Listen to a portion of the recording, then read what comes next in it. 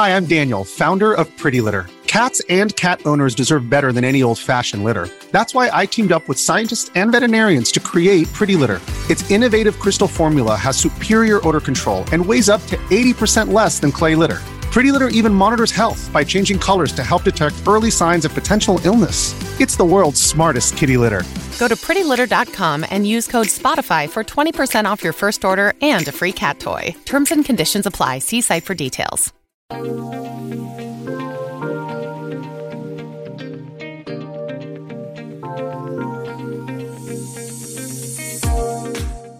And the thing I enjoy is that email you get, or that Twitter message, direct message you get, where somebody says, "Hey, I thank you so much. I just used that idea. I just used that concept. I just used that technique in my session, and the players loved it."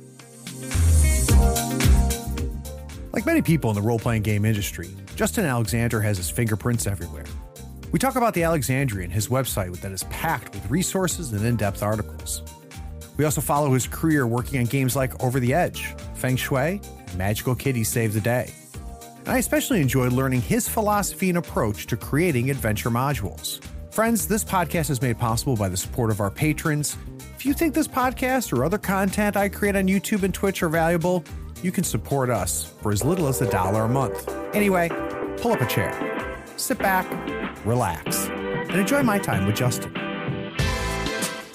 Third Floor Wars delivers interviews, insights, and discussions about everything hitting the tabletop. Rulebooks, plastic models, dice, and cards in hand. Let the gaming begin. Tabletop games let you escape and unleash grand battles and regale epic tales of adventure with your friends. If you love gaming and learning from players, designers, experts, and creators, you are in the right place. Pull up a chair. Craig and Ray welcome you to the Third Floor and the Tabletop Talk Podcast.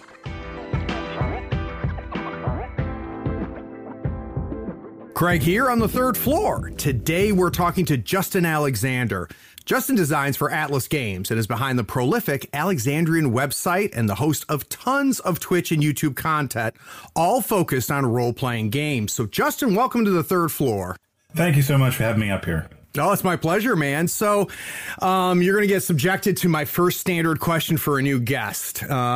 Is there was a time where you didn't know you could roll dice and pretend to be other people, and then all of a sudden you saw it. So can you take me back to when it was and how it happened? When were you first exposed to tabletop role-playing?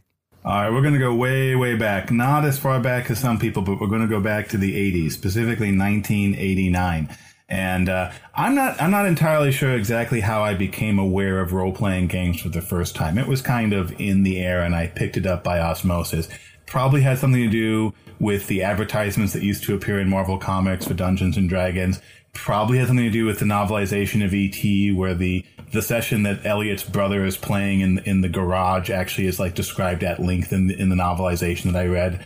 It was out there. It was out there. It was kind of osmosis. And I loved speculative fiction. I loved all of that. And so this role-playing thing that was just kind of out there on the periphery was something that I was very interested in as a 10-year-old child.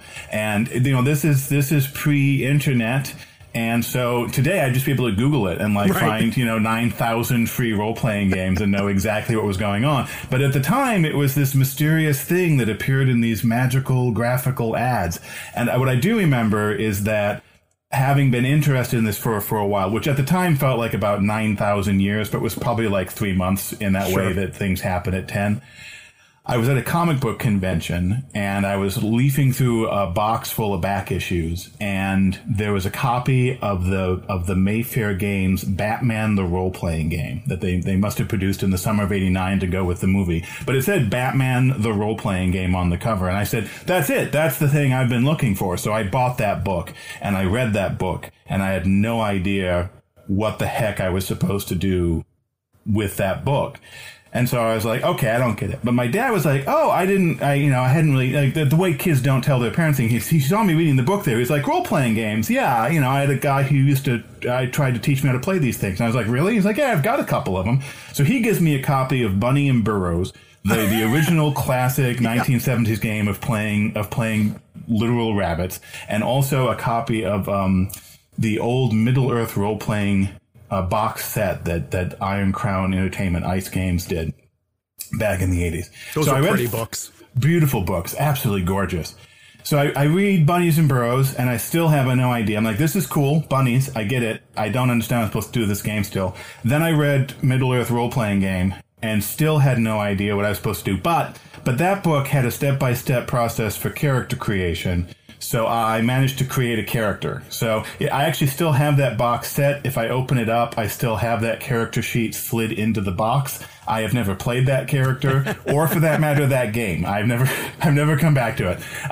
But I have fond memories of it from reading through it and being like, so there's something here. I am still enticed. So actually, the first time I played a role-playing game, at this point, so I've now gone through three books, and I'm still confused. But I've picked up enough from osmosis from other sources that I kind of understand sort of the conversation of how role-playing games are supposed to work, and I know the dice are supposed to somehow resolve things. So I actually end up making my own role-playing game that I play with my brother one-on-one. And it's a Batman role-playing game, reflecting back to that Mayfair book that I couldn't grok.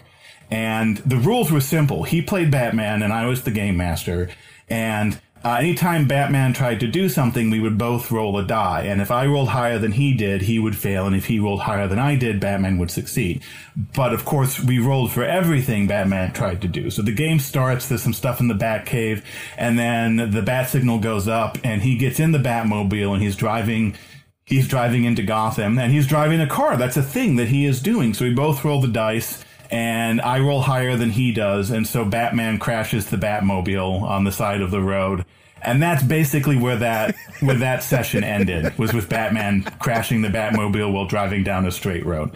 A few weeks or maybe a month later, my mom took me to Pinnacle Games in Rochester, Minnesota. And I remember walking through the door of Pinnacle Games in the little strip mall where that was located.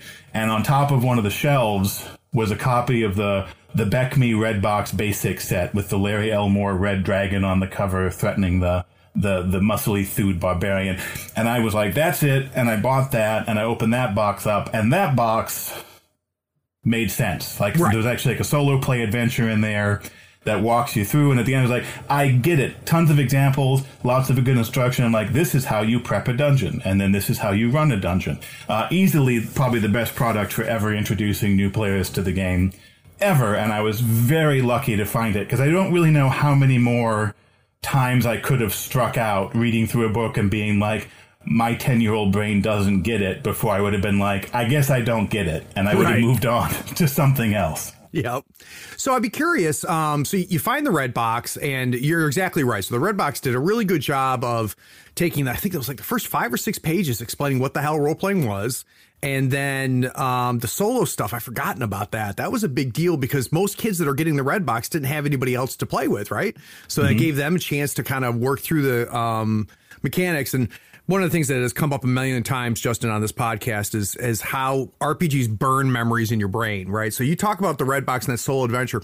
I remember either in the solo adventure or the first adventure, there being a huge centipede as one of the first monsters. Yes, that giant centipede. Right. Yep. But how crazy is that, right? I haven't looked at a Red Box in who knows how long, embarrassingly a long time ago. But you talking about that immediately stirs up and invokes that burned in memory. And I could see the picture, the black and white picture of this giant centipede that you're supposed to get him in this. I think it was like a 5-6 room dungeon. Oh my goodness. Isn't that funny? Yeah, I had completely forgotten that centipede too. You said it immediately, that black and white picture, bam, right there. It's something else. So what was next then for you, Justin? So you get the Red Box, you kind of teach it to yourself.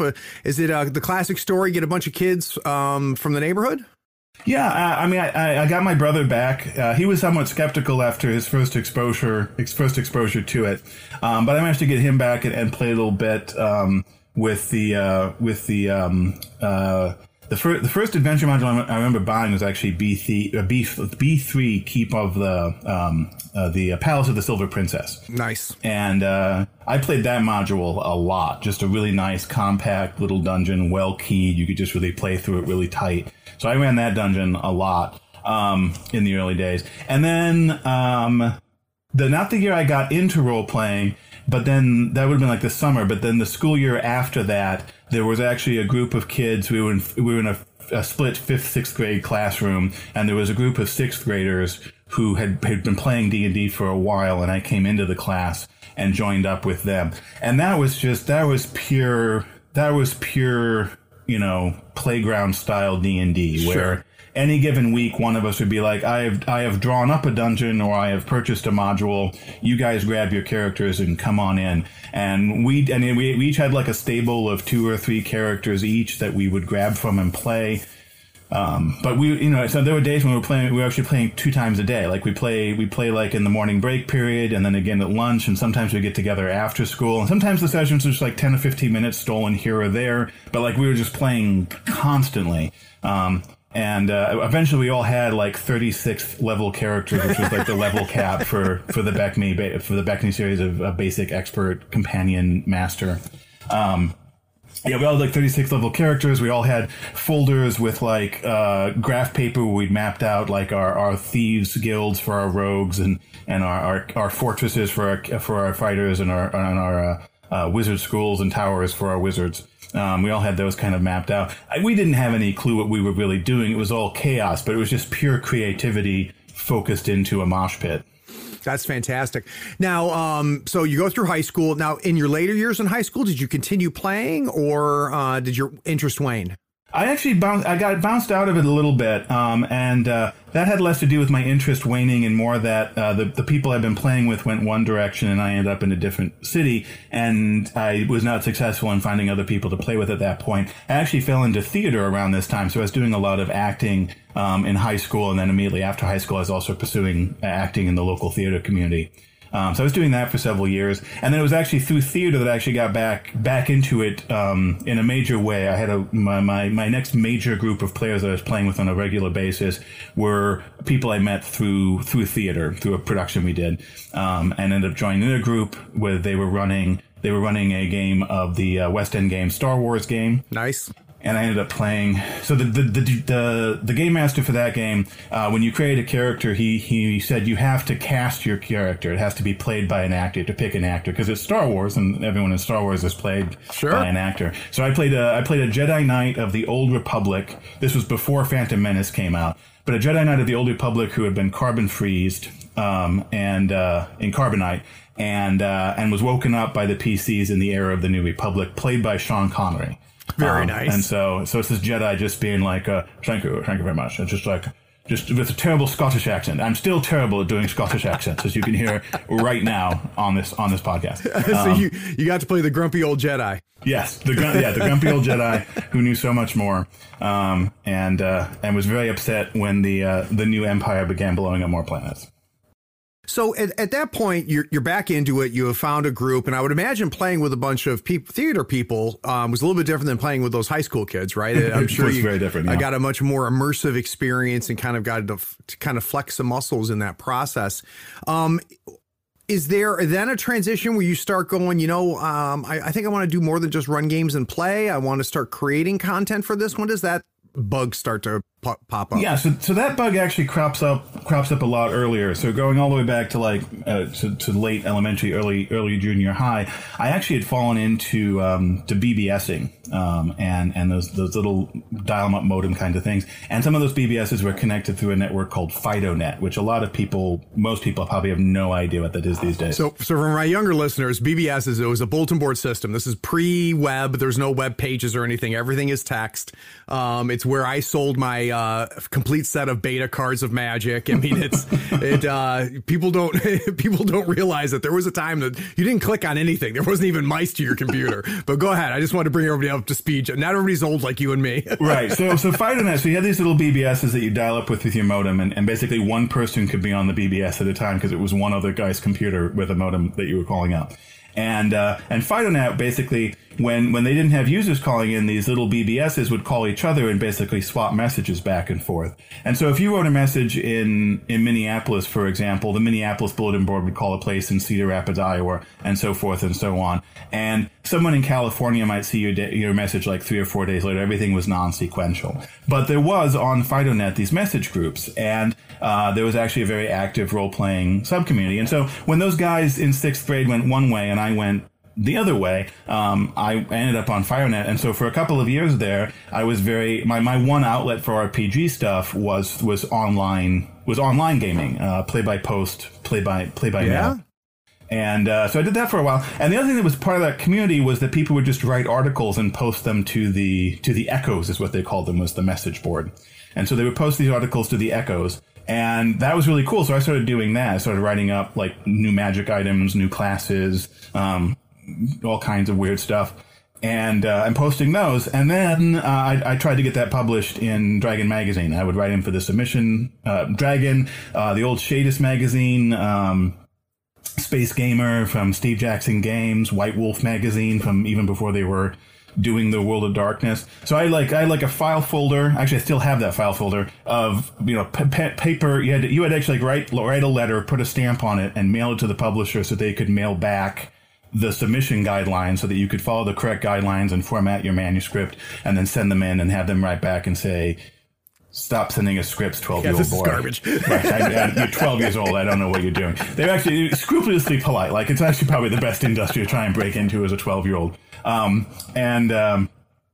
But yeah, so like for years had no success with that. My actual break-in happened right around the same time I was falling back into not just having pickup games, but having this regular group through the theater, which was so I'd fallen out of role-playing games in the mid-90s and was doing theater and focusing on late high school stuff.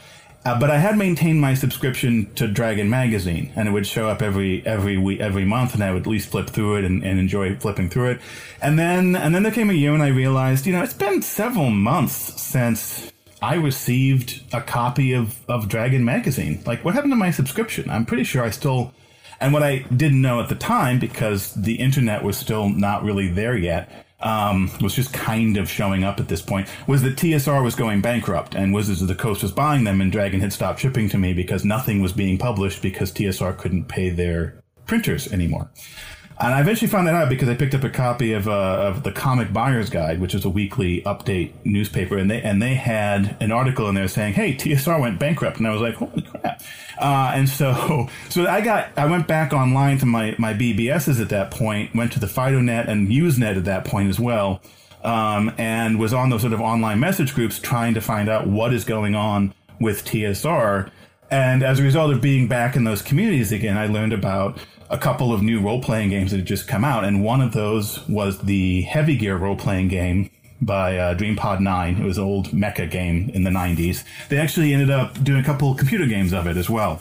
When Activision lost the BattleTech license, they went and licensed Heavy Gear from DreamPod 9 to do, I think, 2 more Heavy Gear games with them. They also had an animated TV series that came out back then. Yeah, crazy stuff. No kidding. See, the name rings a bell, and like but I never knew there was a game behind it. So yeah, the game was the original source point for it. It was both a miniatures game and a role playing game. And they were big in the 90s, one of the big ones, and then they just kind of faded away. They actually, DreamPod 9's still around. They run Kickstarters every so often. They actually recently announced they're hoping to do a reboot of Heavy Gear, but no kidding. They really haven't been doing anything lately, unfortunately. But that game really looked interesting. And then there was another game called Feng Shui, which was by Robin D. Lars, and that was based on Hong Kong action films. And so both of those looked really interesting to me. And so I was at my dad's place that summer in Mankato, Minnesota, and I got on my bike and I biked down to downtown Mankato. Mankato is not that large, so the downtown's like 5 buildings or whatever. So I biked down there, but there was a hobby store down there.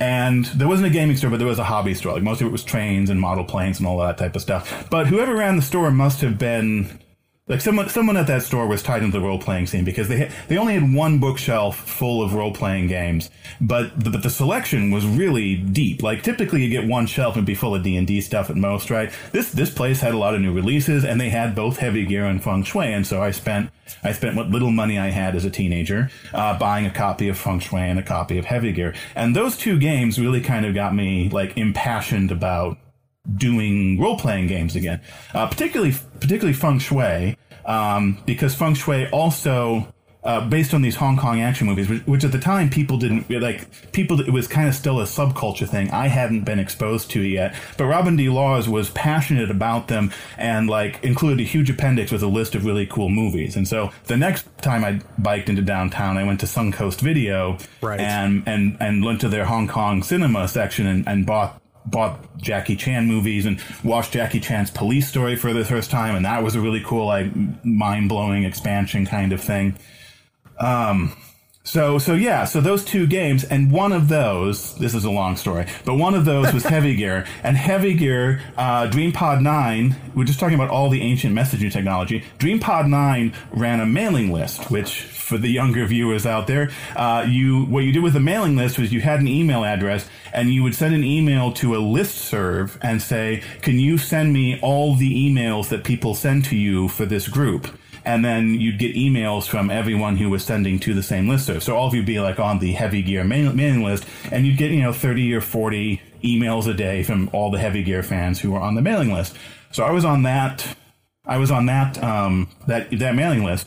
And one day, Jean Carrères, whose last name I'm probably butchering, who was an editor at DreamPod 9, posts saying, hey, there's this new site called RPGNet, which is starting up for the first time and is looking for reviews. And if you guys wouldn't mind going there and posting some reviews of our Heavy Gear game, that would be great. Well, I had actually written up a review of Paxton Gambit, which was one of the Heavy Gear books, that I had posted to the Heavy Gear mailing list. And so I was like, well, I've already got the text. I might as well pop over to this new website and just post it there.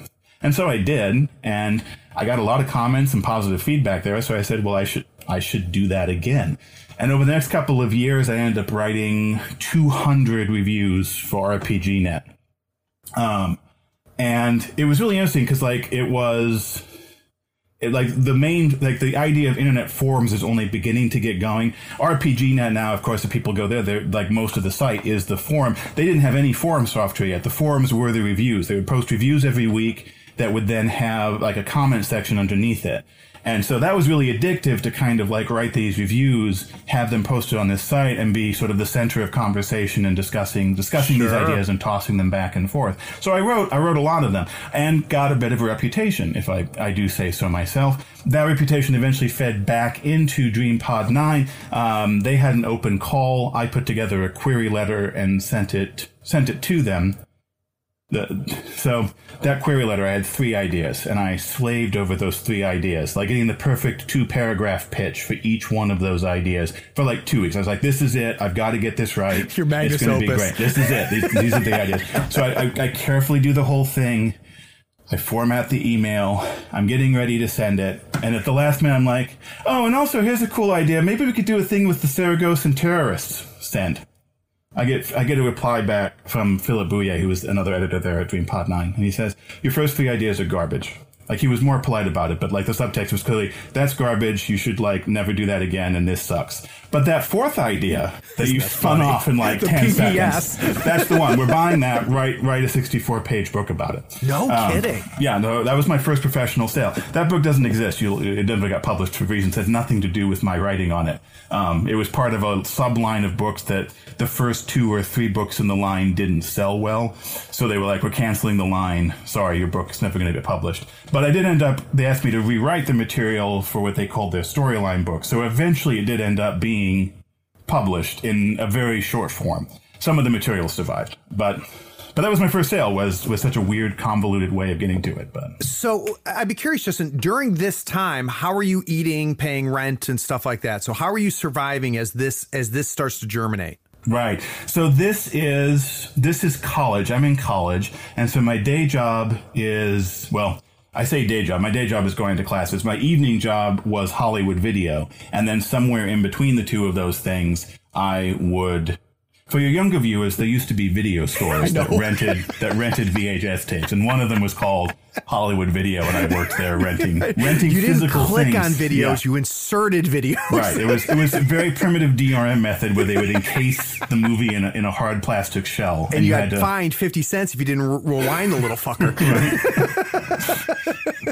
So I was doing that, which was also great because I could rent Hong Kong action movies, among other things, for free as an employee perk.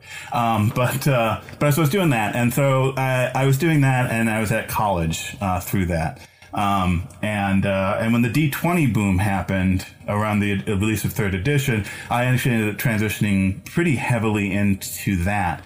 One of the reasons for that is that on these online Usenet groups I was participating on, Ryan Dancy, who was a VP at Wizards of the Coast back then, overseeing D&D, he posted saying, we were getting debates. So he was posting these ideas about this new thing called the Open Gaming License. And there was a lot of skepticism about it. There was a lot of skepticism about whether third edition D&D could actually fix all the problems with AD&D and some of its legacy issues. And I was one of the people saying, I don't get it. I don't believe it. This seems fishy. And Ryan, bless his heart, said, well, what if I send you a playtest copy of third edition and you take a look at it? So he sends me a playtest copy of the PHB, and I run a couple playtest sessions of that. I send him back my playtest feedback, and I'm converted. Third edition, actually, I was like, this is like all the house rules I ever made for second edition are somehow just in this book. And so I was completely converted. And so when the D20 boom started happening and all these other publishers through the Open Gaming License were able to publish D&D material for the first time, as someone who was just breaking into the industry, I was perfectly positioned to publish a whole bunch of different D20 books. For Fantasy Flight Games, I did material, Troll Lord Games, did some stuff with Atlas Games back then as well through their Penumbra line. There's someone else I'm forgetting, but I also did, there was a lot of magazines back in the day, like Campaign Magazine for D20 content. I had a regular column in that magazine for a while. So that was my big kind of introduction. And then as I come out of college, I'm like, well, I kind of have a choice here, is that I can pursue this thing, and it looks like it's paying off, and I can actually put some time into it and do it, or I can go out and real world it. And I chose the role playing games, and I actually had lined up a bunch of work and enough to pay for rent for a couple of years, and it all seemed to be coming together. And then Wizards released 3.5, and the D20 collapse happened, and the company that was publishing the magazine that I had a regular column in went out of business. Another company who had published a book went out of business before being able to pay me for that book. Another company canceled 2 of the books I had been working on that I was expecting to get paydays for. And so I had gone from being like, I have lined up for at least the next 18 months, I've lined up a good solid 5-figure income for that will pay my rent and everything else, to suddenly not getting paid for any of that work.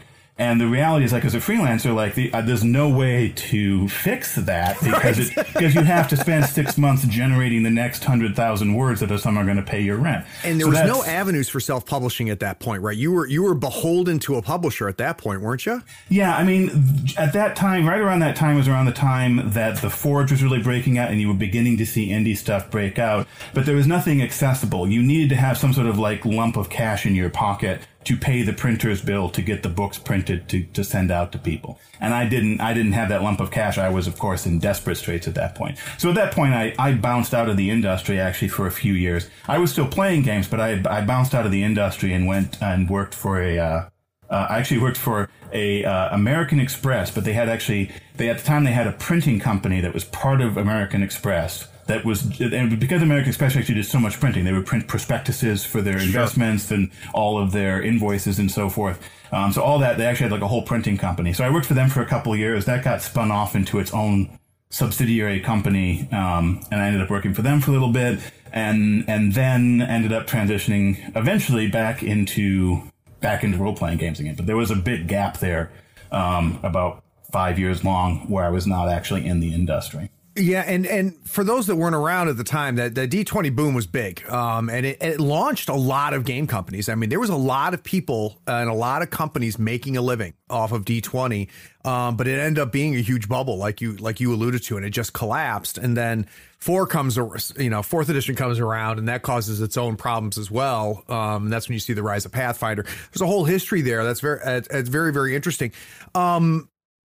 The reason I found you originally, Justin, is your cheat sheets on your great website, The Alexandrian. So what we're going to do is we're going to take a quick break. And when we come back from the break, I want to talk about where The Alexandrian started, what was the idea behind it, and how it all came together. So we'll be right back.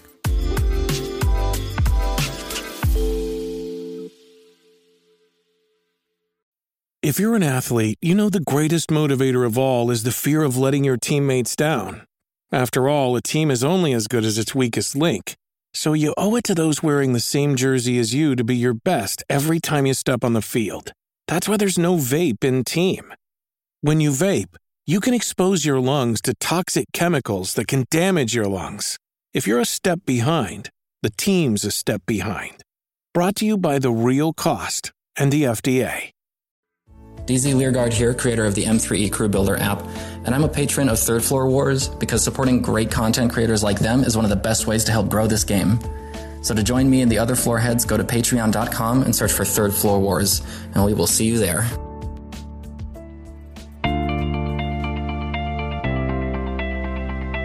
Right now is the part of many podcasts where someone comes on, interrupts the show, and explains that you should consider paying for the content you're already getting for free.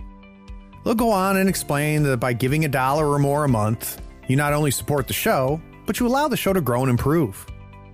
Here on the Third Floor, we commit to not interrupting your episode of Tabletop Talk with such a plea. We pledge not to run a spot asking you to go to patreon.com and give $1 or more a month.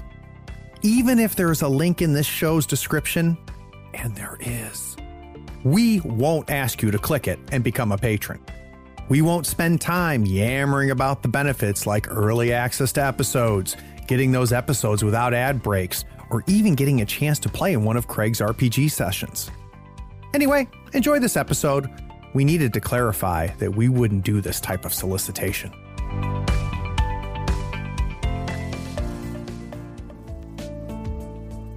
I'd like to take a moment to give a shout out to some of the original patrons that started us on this journey. Special thanks to Jesse Ellis, Sam Newman, Nick Westbrook, Jim Ortiz, Kevin Smith, Keith Suderman, Matthew Riddle, Dane Leargard, Jeremy Peace, Wookie Gunner, Chris Blue, Vaslav, Kim Otto Nielsen, Rolf Randall, John Haas, Cody Hyatt, Michael Roper, Ambrose Ingram, Pudgy Hobbit, Kaiser and Crimson, Brandon Sommer, Jason Reddy, Jason Burry, Kylie Woodland, Brian Schooner, Alan Volts, and Owen. Because of you and the 100 other plus patrons, I'm able to put out content on a regular basis, and I appreciate it.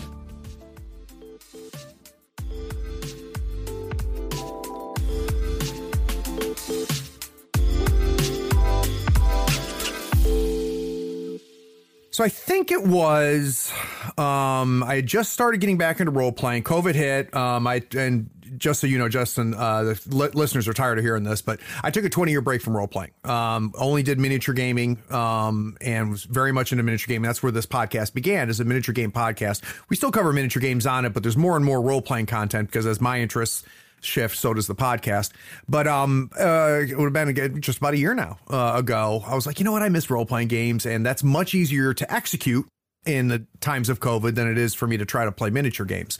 So I came across Fantasy Flight Star Wars, and finally got a group of people that were going to play with me, and started searching for some player aids, and came to Year Force and Destiny 1, which is still the best cheat sheet out there for the Fantasy Flight game system. And then that led me down a rabbit hole, and I just realized that this Alexandrian website is chock full of content. So let's talk about where the website started. Sure. So at this point, I'm actually in the middle of my gap from like being actively involved in the role playing game industry. Like I say, I'm still playing occasionally, but I have taken this gap, and so I'm in the middle of this gap. But so I'd written these 200 reviews for RPGNet, which were no longer online. And I had also, like I mentioned, I had a column in a D20 magazine for a few months. I had a whole bunch of articles that I published through Pyramid magazine with Siege Action Games, and a campaign magazine and Gaming Outpost, and I'm forgetting, there's a couple other magazines. There was a lot of magazines in the D20 boom as well that unfortunately also went away as it all closed down. But so I had all this content that like I'd written. It was stuff that had been out in the world previously, but was no longer out in the world. And so I said, well, what I should do is I should start a website, get a website up, and upload this stuff. And one of the things that specifically prompted this was I was actually editing Wikipedia articles. Because it's not like any kind of like massive thing, but occasionally I'd be like, yeah, sure. So I had an account and on that there. pays well. yeah, right. Like it was hobby. I was just I had just a couple things, and like I had edited the series of articles on the Seleucid dynasty to add a box at the bottom that would say, at the bottom of such and so, the previous emperor was so and so, and the next emperor is such and such, like real early Wikipedia stuff. And so I'd done that, and somebody had spotted my name on that, gone to my about page on Wikipedia, and seen I was the guy who wrote a review of a game called Immortal, which was, no one's going to remember Immortal these days. It was a 90s RPG at the height of the White Wolf obsession with World of Darkness. This is a different company who was basically like a World of Darkness. Knockoff is too hard a word. There was actually adjacent. There was a ton of really creative ideas in this game.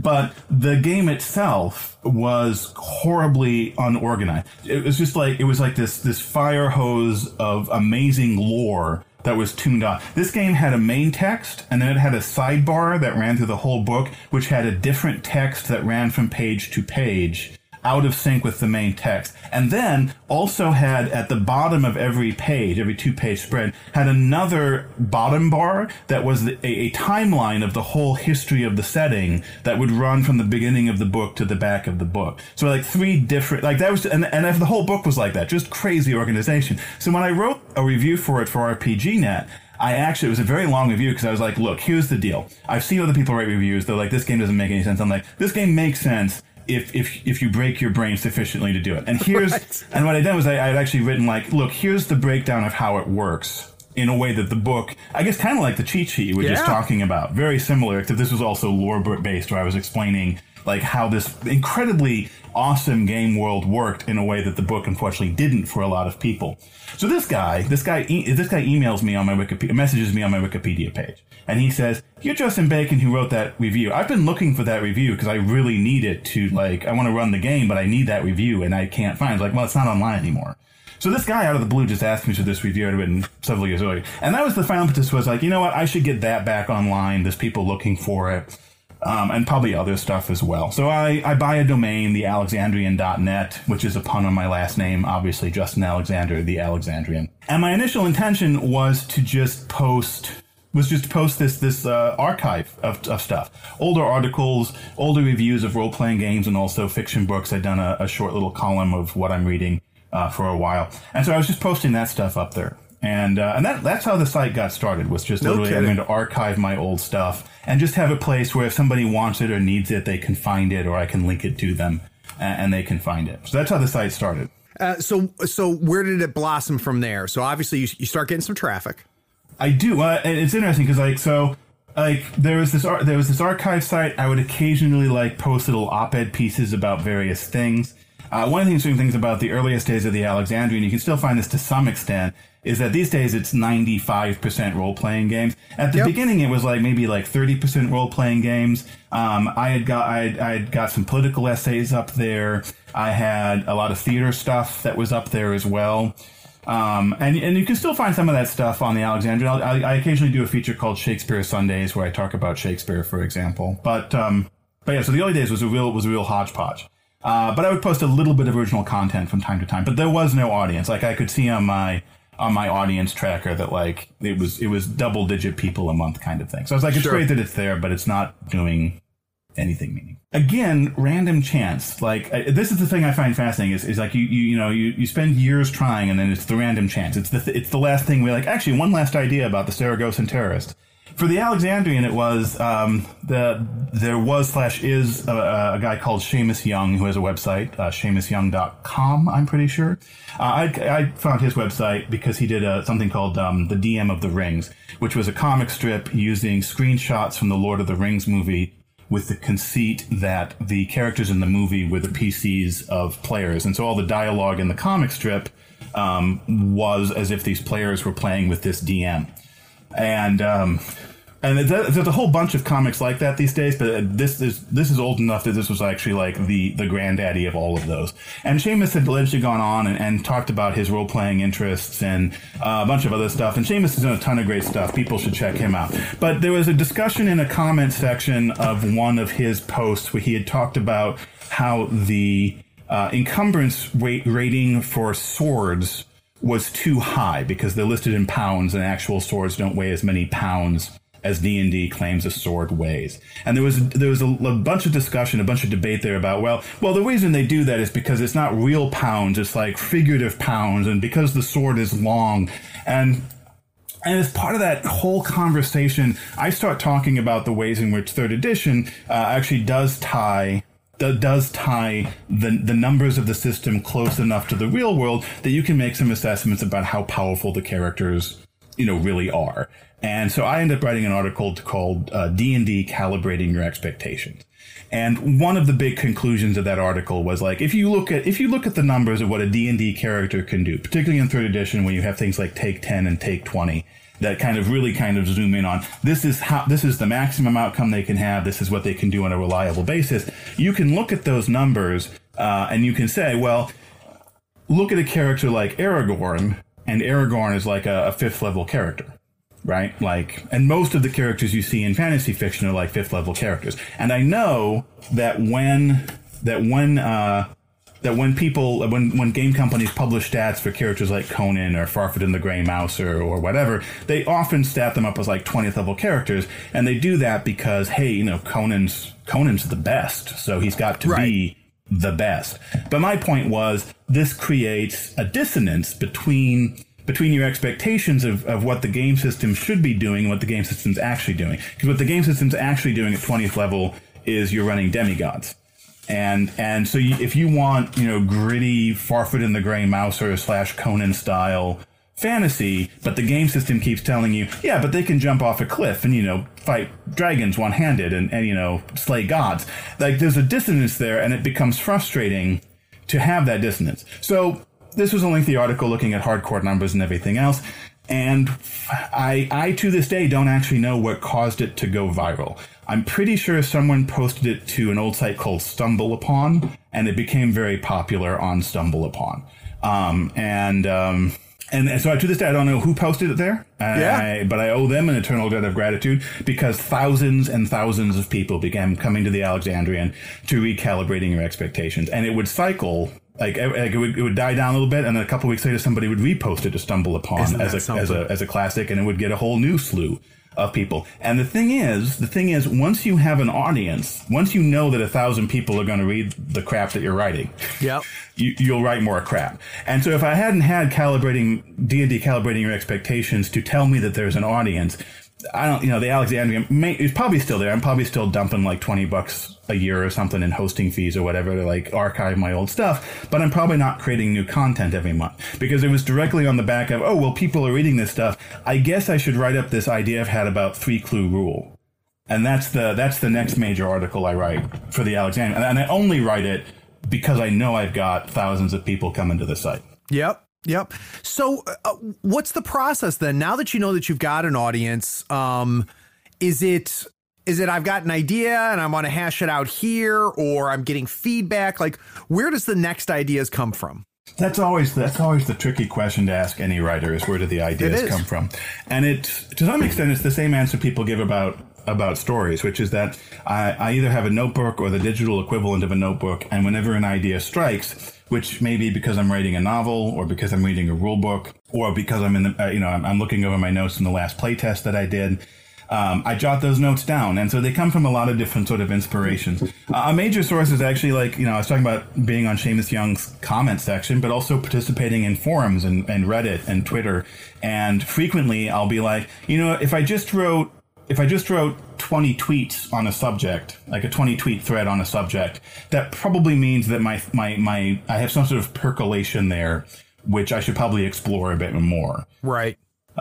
So a lot of that comes from just that. I will say though, my experience is that I am absolutely terrible at figuring out what what people actually will get enthusiastic about. Oh yeah.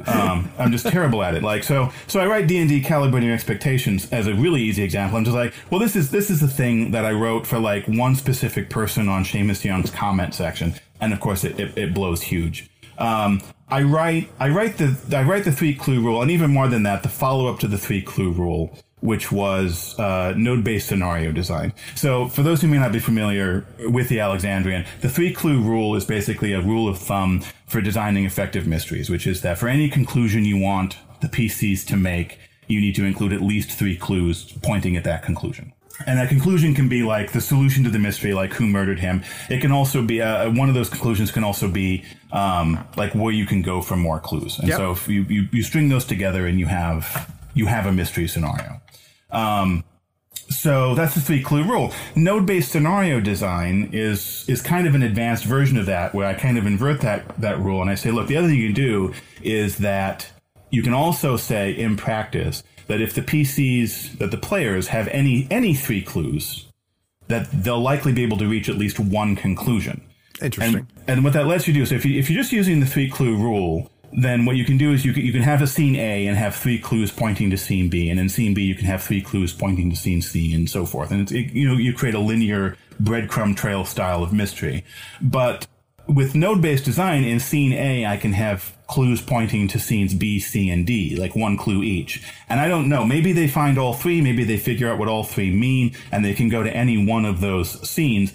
But the odds are they'll find at least one and be able to go to one of those scenes and keep the adventure moving on. And when you get to that scene, you have 3 clues in that scene pointing to other locations, etc., and you can roll it on. Now, when I wrote node-based scenario design 10, 12 more years ago as sort of a sequel to 3-clue rule, I got about halfway through writing it and I said to myself, this is silly. Like, this is just applied 3-clue rule. Like, if you've read 3-clue rule, this is obvious. There's no need for me to write this. But I finish it and I post it, and it is again one of the most popular things on the Alexandrian and probably one of the most important things I've ever personally written. But in the moment of writing it, I'm sitting there being like, no one's going to ever read this, and if they do, they're going to be like, no kidding, man, I already read the previous article you wrote about this. So that's so easy to do, though, Justin. It's so easy to assume because it makes total sense in your head, right? You're writing this thing out and going, shit, I'm just rehashing the 3-clue rule.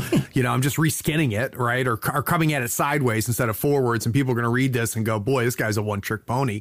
But it's easy to take that for granted. There's things that I have verbalized on this podcast that I get incredible feedback from. And I'm like, well, no shit, Sherlock. I mean, of course that's what it was, but I guess I had to say it out loud or you wouldn't have, but people, we take for granted our linear line of thinking. And that people, because we're egomaniacs, people think the way we do and they just don't. And that doesn't make the way you think better than anybody else. It's just unique to you. But it's very easy to make that assumption. So that's fascinating. So after the Alexandrian starts to pick up some traffic, then you start to be recognized as a thinker, right? And really, thinking of things, I mean, there's all kinds of people that are producing RPG content. And it sounds like the stuff that was hitting for you was more, I don't want to say higher level, more cerebral, right? More theory. You get to the point where did you find yourself like that was your niche? Did you find this is where I'm comfortable? Is writing along this way? Is it more of just writing modules? Or, I mean, there's all kinds of ways you can write for the industry, right? Is this the type of writing that you found to be one received as well as it was and what you like to do? Yes, I think overall, I will say that the one thing I've been trying to write for a decade now is a true node-based campaign in the line of Mask of Nyarlathotep or Eternal Lies. And I have been struggling to make that happen. So that's on my bucket list. I would actually love to do more adventure design work, and there's more of that coming. But that's not to say that like I don't enjoy the cerebral stuff like you say. I do enjoy it, and I actually find it at this point very easy to write. I have a lot of experience writing it, and it seems to be there's a great deal of value. And the thing I enjoy is that email you get, or that Twitter message, direct message you get, where somebody says, hey, I thank you so much. I just used that idea. I just used that concept. I just used that technique in my session, and the players loved it. Yeah. And so knowing that like people are designing better mystery scenarios, they are designing better heists, they are running better NPCs, they are having better sessions, and they are spreading that joy. That is really gratifying for me as a creator to know that my advice is operating on that level. And like, this is also why, like, I just launched my YouTube channel, and the video series I launched with is called Advanced Game Mastery. And that's kind of where a lot of my work has aimed. I'm not trying to give you beginner's advice. I'm not trying to tell you the first 3 steps. There's some of that. But a lot of it is like, I'm assuming, for my audience for the Alexandrian, I am assuming you have been running games, or you know what you want to be doing in running a game. And I am going to talk to you on that level. And it's going to be a combination of both the practical step-by-step of this is what you should do to get to the point you want to be, but also the theory behind that step-by-step and why it works. It's a fantastic niche, Justin, I got to tell you, because and this is both the articles as well as especially the YouTube videos and the Twitch live streams you do. We don't see a whole lot of that. It's not, 5 ways to write an adventure or 5 ways to run this. I mean, it is higher level, like you said, more for advanced GMs that are out there, and advanced players too, to be honest with you. The biggest thing for me, and the reason I've been enjoying it as much as I have, is it's all actionable. Which is, as much as we talk about being cerebral in theory, you also do a very good job of giving solid examples that I, as a GM, can go, okay, I can now do 1, 2, and 3 based off of what was said. So hats off on that. It's a very unique angle, Justin, and I'm glad that you're enjoying doing it, because that means I'll get more of it. Yeah, I think that's the key. That's one thing. Like, that's one thing I am reacting to with the stuff I write, which is that there's a ton of GM advice out there, and so much of it is general, or it's world building advice, where it's like, start by building a village and make all the people in it, and then design the dungeon outside. But there's no like.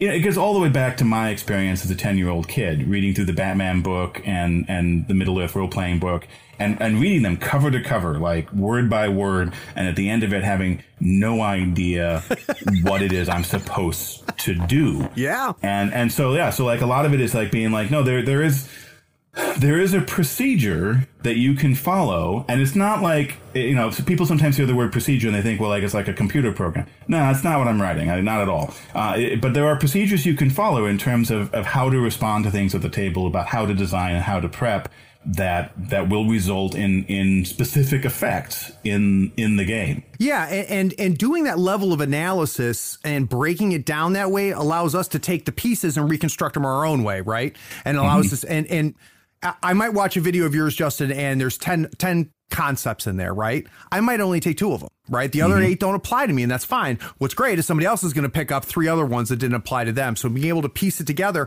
but for you to identify the audience, I think is a smart move, which is to say, I'm going to assume a certain level of adeptness at this, and we're not going to talk about that. That's already taken care of and allows you to be little bit more focused.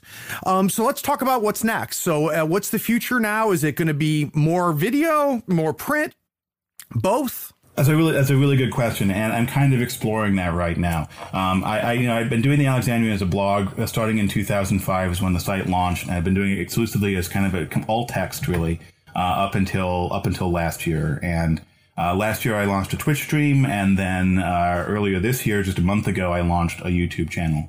And one of the things I've been looking at is like, well, what are my goals with these things? Which is one of the reasons why people have been saying, well, you should do videos for a while. And I'm like, well, what do my videos actually look like? What is the function of those videos? And part of that is personal. Like, I think I prefer text articles because I can go back and reference them. I can easily find information in them. I process information better on a personal level that way. But I know that there are a lot of people who don't read blogs, who only watch videos.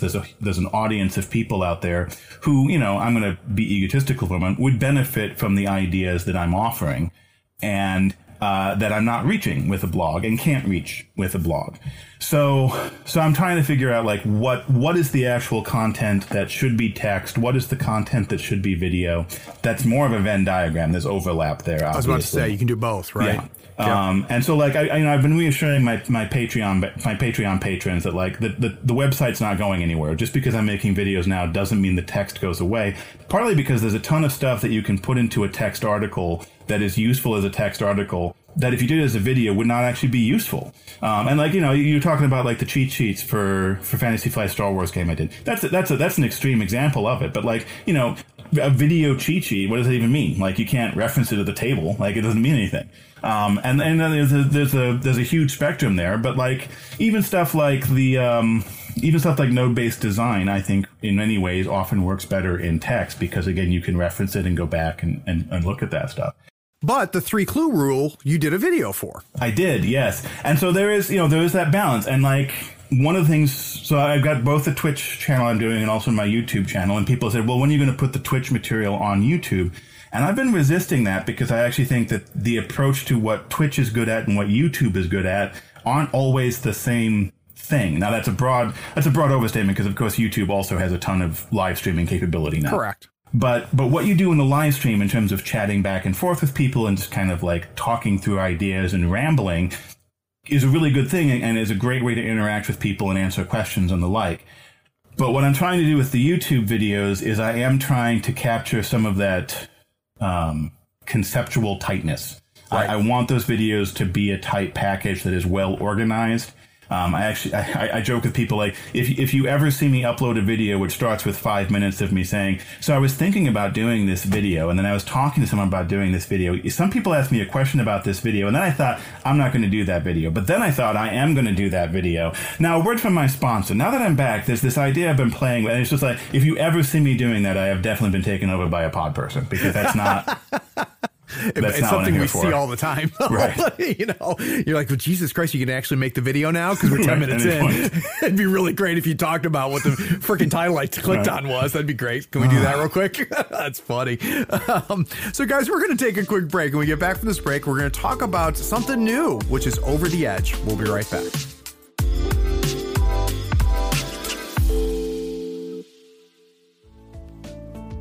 Howdy friends, Craig here. You deserve a new playmat. Here on the 3rd floor, we use Mats by Mars. They are scratch resistant, waterproof, wet erase marker compatible, almost free of glare, and lighter than neoprene. Mats by Mars gives you over 40 designs to choose from. You pick a mat, pick a design, and then you pick an overlay, like one for Marvel Crisis Protocol, Star Wars Legion, or even Malifaux 3rd Edition. Those overlays will really speed up your deployment and make the placement of objective markers so easy. Use our promotion code in the show notes to get a 10% discount on your first order. In the notes of your order, you can even request the 3rd floor logo on your mat for free. That makes the best mat in the business even a little better. So get some new mats, save yourself some money, and help support the show. Go to matsbymars.com. All the details are in the show notes, including the discount code.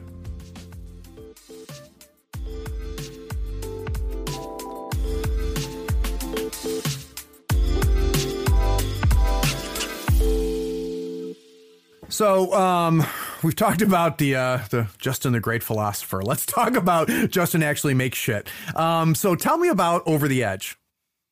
So Over the Edge is a classic role-playing game created by Jonathan Tweet.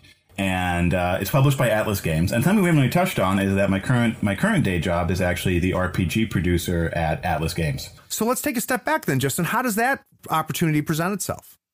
Oh, that is an example of sort of just so many random chances again. I'll try and keep it short because it kind of ends up being like a life story thing. So I'm back in the industry for a while. I've been doing the Alexandrian. I've been sending out query letters, doing some short assignments and the like. And I ended up reaching out to a company that was relatively new at the time, Modiphius Entertainment, who now has like every game under the sun. Yeah. But at the time I approached them, they had just published Mutant Chronicles with their 2D20 system, and they were just getting ready to gear up a couple of new games.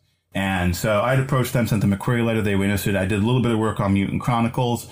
And then Chris Birch, the owner of the company, said, hey, I've actually just licensed the Infinity universe from Corvus Belli, which is nice. A tactical miniatures game. Yeah, my listeners are very familiar with it, yeah. Yeah, fantastic space opera kitchen sink. Would you like to, instead of doing this campaign for Mutant Chronicles you're looking at, would you like to come over and do adventures for Infinity? I was like, sure. So I pop over there, and I'm working on Infinity. And I go to Gen Con and that year, and there's going to be a meeting between me and the and Monica Valentinelli, who Modiphius has hired to be the new RPG producer for the Infinity line. And so I have a really great meeting with her back and forth. And shortly after I have that meeting, Chris Birch calls me up and he says, so I was talking to Monica and she thinks that you should be the producer for the Infinity role-playing game. She says your knowledge is great, your passion about the project is great, and you should be the RPG producer. So she's taking a step back and she thinks you should take the gig. And I was like, I was flabbergasted. And I call her Monica here because that is the nicest thing anyone has ever done for me. No kidding. Outside of like my wife. My wife has done many nice things for me. But like, you know, I never met Monica before. It was our first interaction, but like, that's just the nicest thing anyone has ever done for me.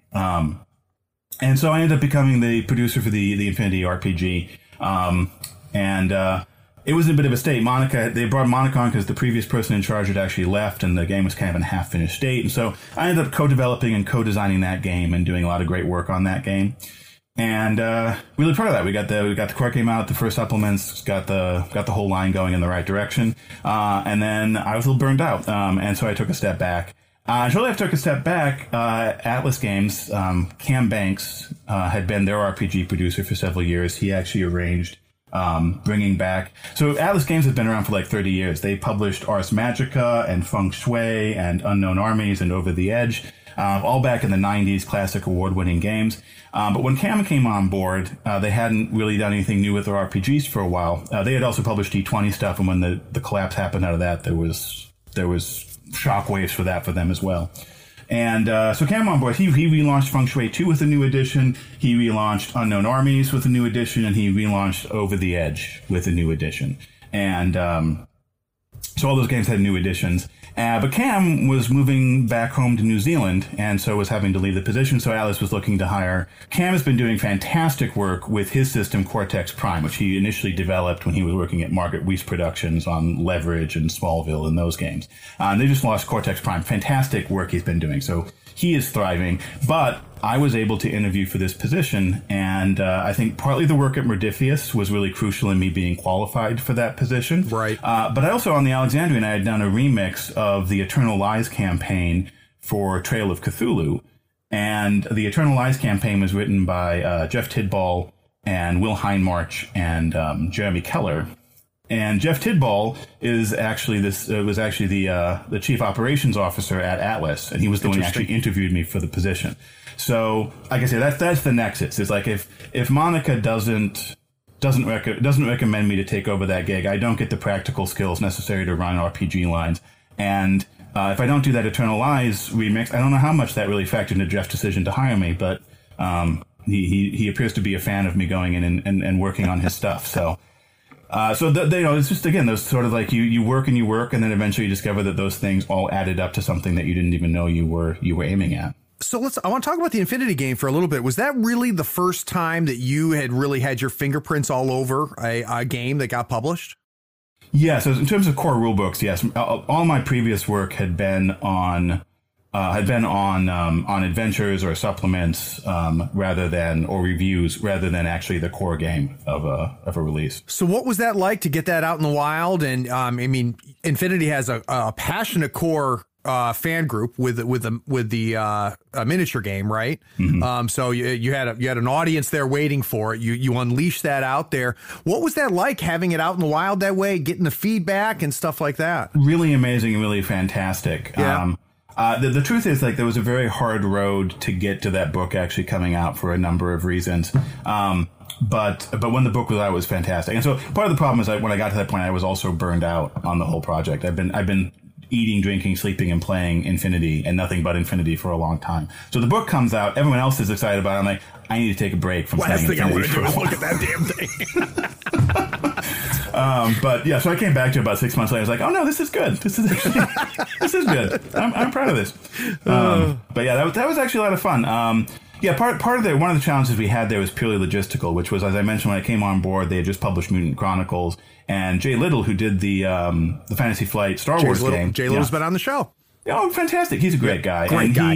He had designed the 2D20 system for Mutant Chronicles for Modiphius, and now Modiphius was working to kind of create an SRD and have all of their games be on that same engine. But we were all still trying to figure out what being on the same engine meant. It wasn't like a GURPS or Champions where it's the same rule every time. Right. And so there was a lot of back and forth negotiation trying to figure out, well, how what exactly things are essential to 2D20, what things need to be in this game, and what things can we adjust without, So there was, at this page, there was a lot of back and forth. But Diffie seems to have figured that out now in terms of what needs to be there and what is more flexible. And but this was the point where we figured it out, and those birthing pains can be tough. Yeah, which has to be a messy process.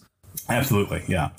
And it was interesting because so when I came on board with the project, they had a life path system for character creation in place, and they had a handful of core mechanics. And one of the biggest problems Chris was having at the time was that he wasn't happy with the core mechanics because they weren't reflecting the mechanics of the miniature game.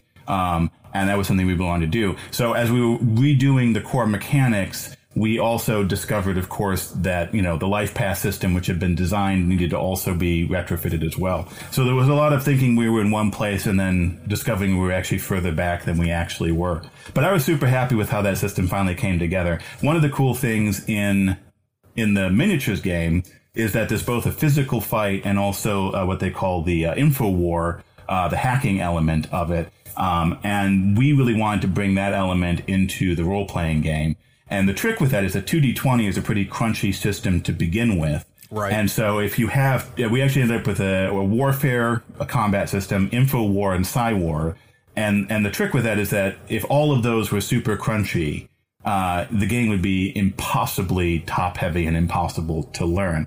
And so the key insight I had was I said, well, okay, what we need to do is we need to have all three of these systems work exactly the same. They need to all be on the exact same mechanics. They'll use different skills for their attacks as a very simple explanation. But the actual mechanics, like in terms of, so for example, in Warfare, you have a zone-based combat system where the zones are physical spaces.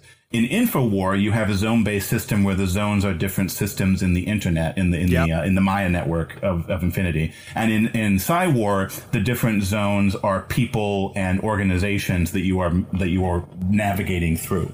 Right. But the actual mechanics for how you move are the same across the board. So if you know one set of mechanics, you actually can play in any one of those without having to learn. And it was real difficult to find that balance, because the danger you run into is if there's only, if they are almost the same but only slight differences, that's actually more difficult. That's the problem you run into with grappling in a lot of games. 3rd edition D&D classically has terrible grappling rules. They're actually just fine. It's just that they are almost the normal combat rules, but with 7 differences.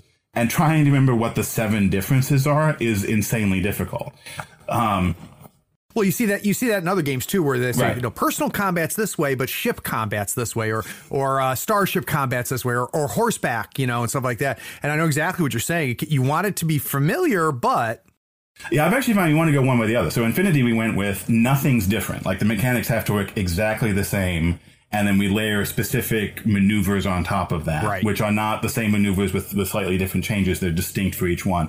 Or you have to go the opposite way and say, you know what? If you want to have ship combat and personal combat, they're going to be 2 completely different systems that will have no confusion about what you're doing when you get into each one of those subsystems. That was one of my major lessons from playtesting Infinity, was that's the reality, is if you're in that middle section, you will not have a playable game, because it's going to be much more complicated for the players than it needs to be. So that makes a ton of sense. So you end up getting hired by Atlas Games.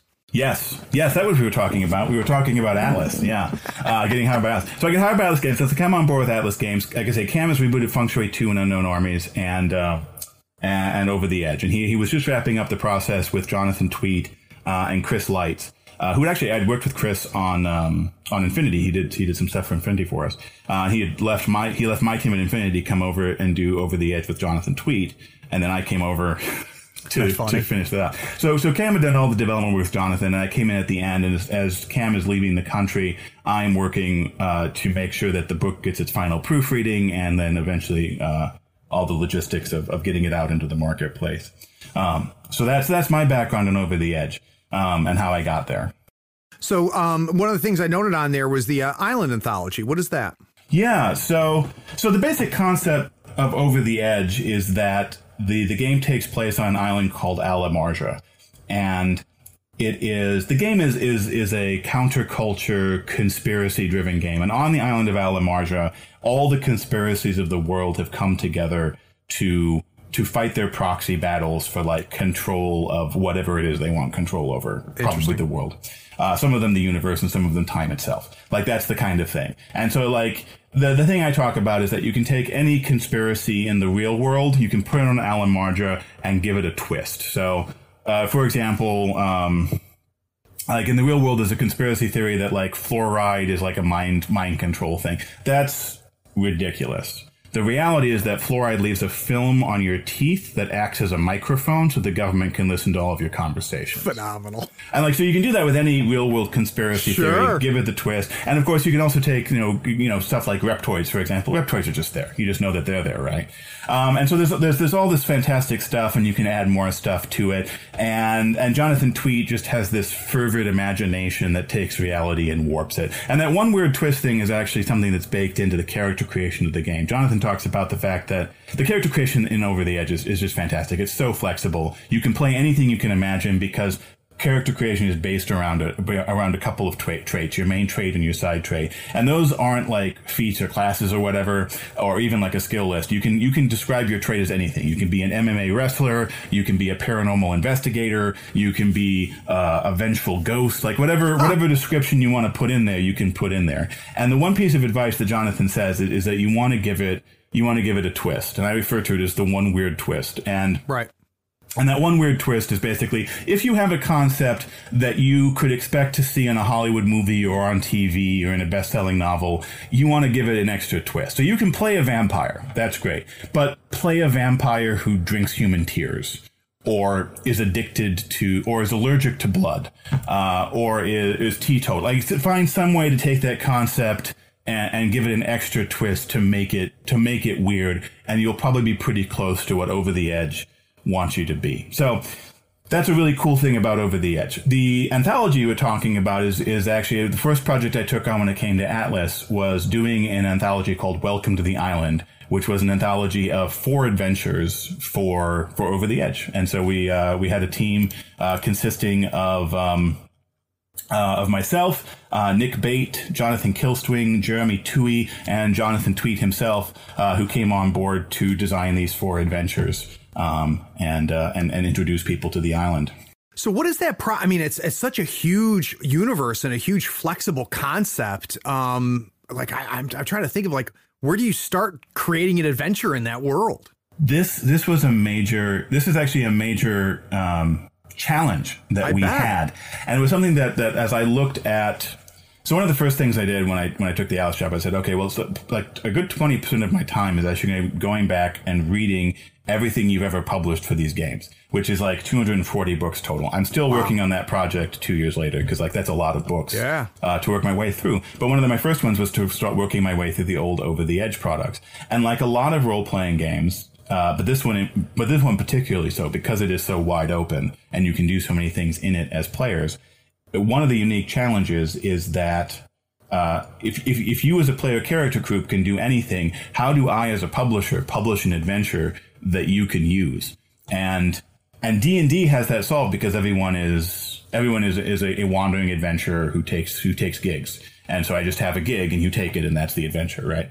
But like Over the Edge, it was tricky. So what I essentially came up with was that I said, okay, well, what you need is to have a scenario hook that is applicable. And in D&D, that's easy because everyone has the same scenario hook. But I said, okay, well, we need to have probably a set of scenario hooks for each scenario that can be flexibly applied. And so what I went through is I kind of went through and talked to Over the Edge fans, looked at old Over the Edge books, and kind of figured out what kinds of things people actually are doing with this crazy game where one group can be running a haunted subway store and another group can be James Bond espionage type characters who are fighting the reptoids. And I said, okay, so what are the things you can do? And I broke it down into 5 broad categories. I said, well, there are agents, there are burgers, which is a term for people who are new to the island and have arrived in Al-Amarja for the first time. They're burgers in the sense that like fresh meat is raw. Right.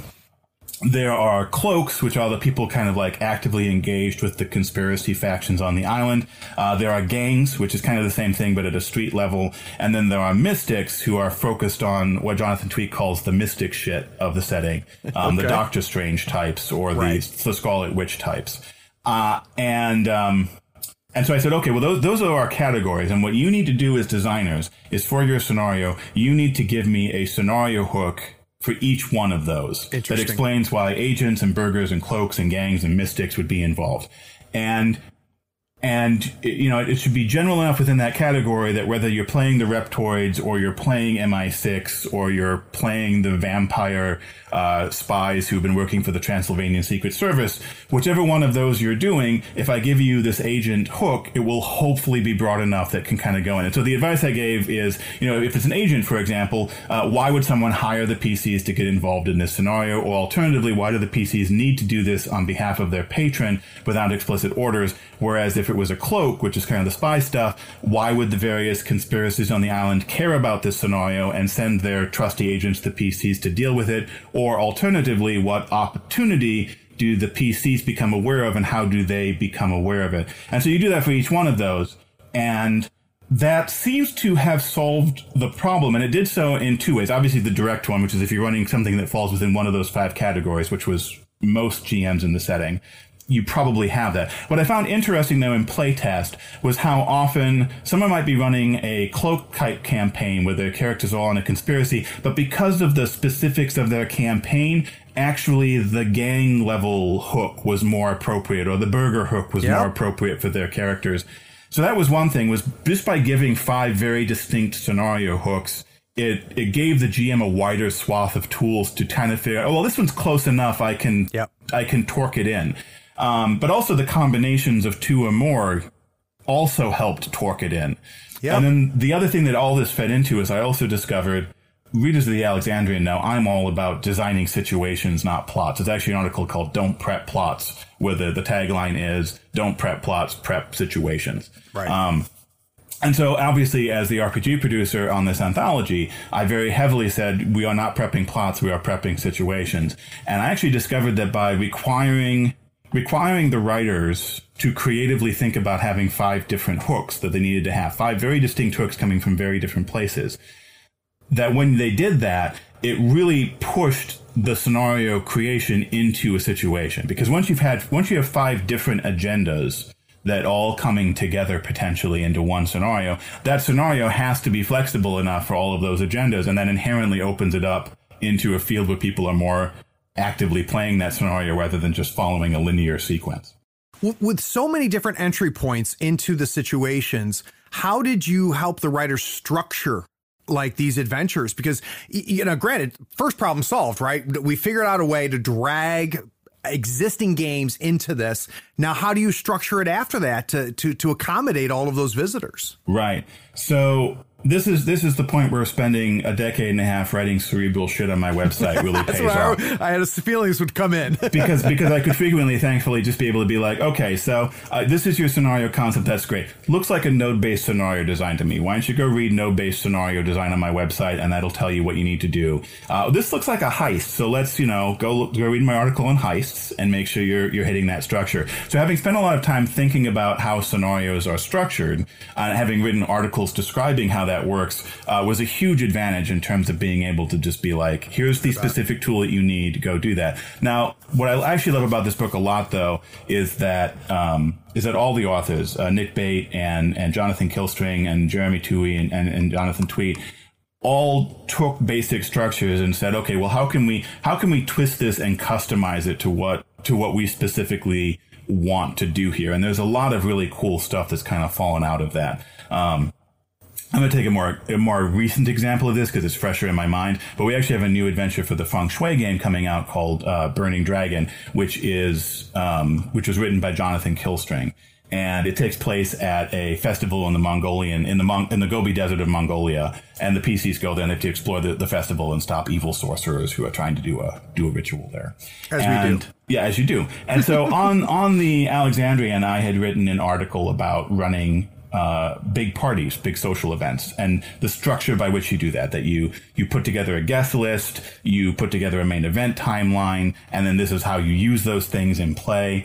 And it's designed for like big social events, big parties. And so, but as Jonathan Kill's doing, we're kind of exploring how to handle this festival, how to present this festival in a way that the GM could run it and the players could engage with it flexibly in an active play. We realized that we could use this same sort of party structure and just blow it up to a larger scale, where now instead of like one party, it could be a whole festival, and then tweaked it a little bit. I actually posted an article recently on the Alexandrian talking about how we did that and presenting the new festival structure, which is kind of derived from, but very distinct now from that. And that's a good example of how we took those structures, found ways to push the boundaries on them. And then the interesting thing is once you've pushed the boundaries, suddenly now I have a scenario structure that works for any kind of large event. I could run a Gen Con scenario with that, where there's like murders at Gen Con, for example. Yeah. And so it becomes a very flexible structure to use in new ways. So that was a really exciting part of that process. And so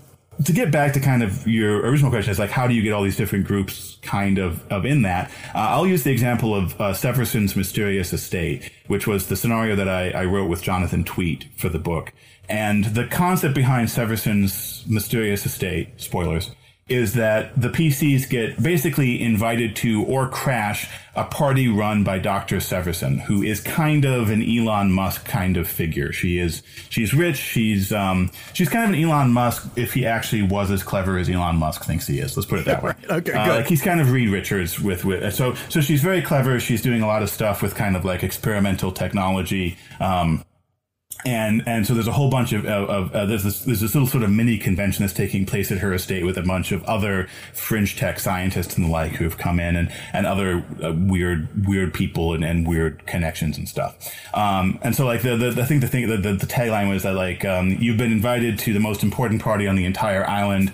Unfortunately, other people also have invitations, like Dr. Morpheus, an astral vampire, a team of totem champions, and a presidential's Wetworks squad.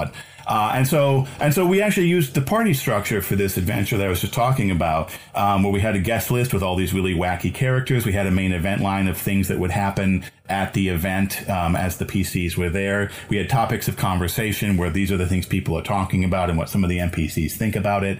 But the structure then is those tools are all there, but then there's actually a procedure that the GM can follow where they get to actively play all that in response to the choices that the PCs make. And so Severson's Mysterious Estate is about as close to a sandbox as a single scenario can get, because we wrote it with all of these things. There's all these people, there's these weird inventions, there's people with agendas, there are things that are going to happen, but there's not actually any specific reason why the PCs are there. That is for the players to figure out. And the hooks for that adventure give different guidance on like, well, if you want to get them here, this is, if they're burgers, for example, completely new to the island, it's because every time Severson used a machine to print some invitations out, it would include their names. And she was like, okay, but I don't know those people, delete. And then she'd print them again and their names would come out again. So she was like, you know what, let's go ahead and send those and see what happens. And that's how they come to the convention. And like, but then that's completely up to them. Like, what do they make out of that? And so forth and so on. I talk about like how, for example, the gang members, like one hook would be that she needs security, extra security. So she hires like members from the local gangs to come up and provide that. So a bunch of different ways about how you get there. But once you're there, it really is just like there's all this stuff going on. What are you going to make of it? What are your agendas, and how can all of this crazy interstice of the island serve your needs as players? So I'm gonna try to spit this back to you and tell me if I've captured it. So it sounds to me like you're building this microsystem, right? This ecosystem that has a world in and of itself. People are living in that. They have their own agendas. They have their own drives.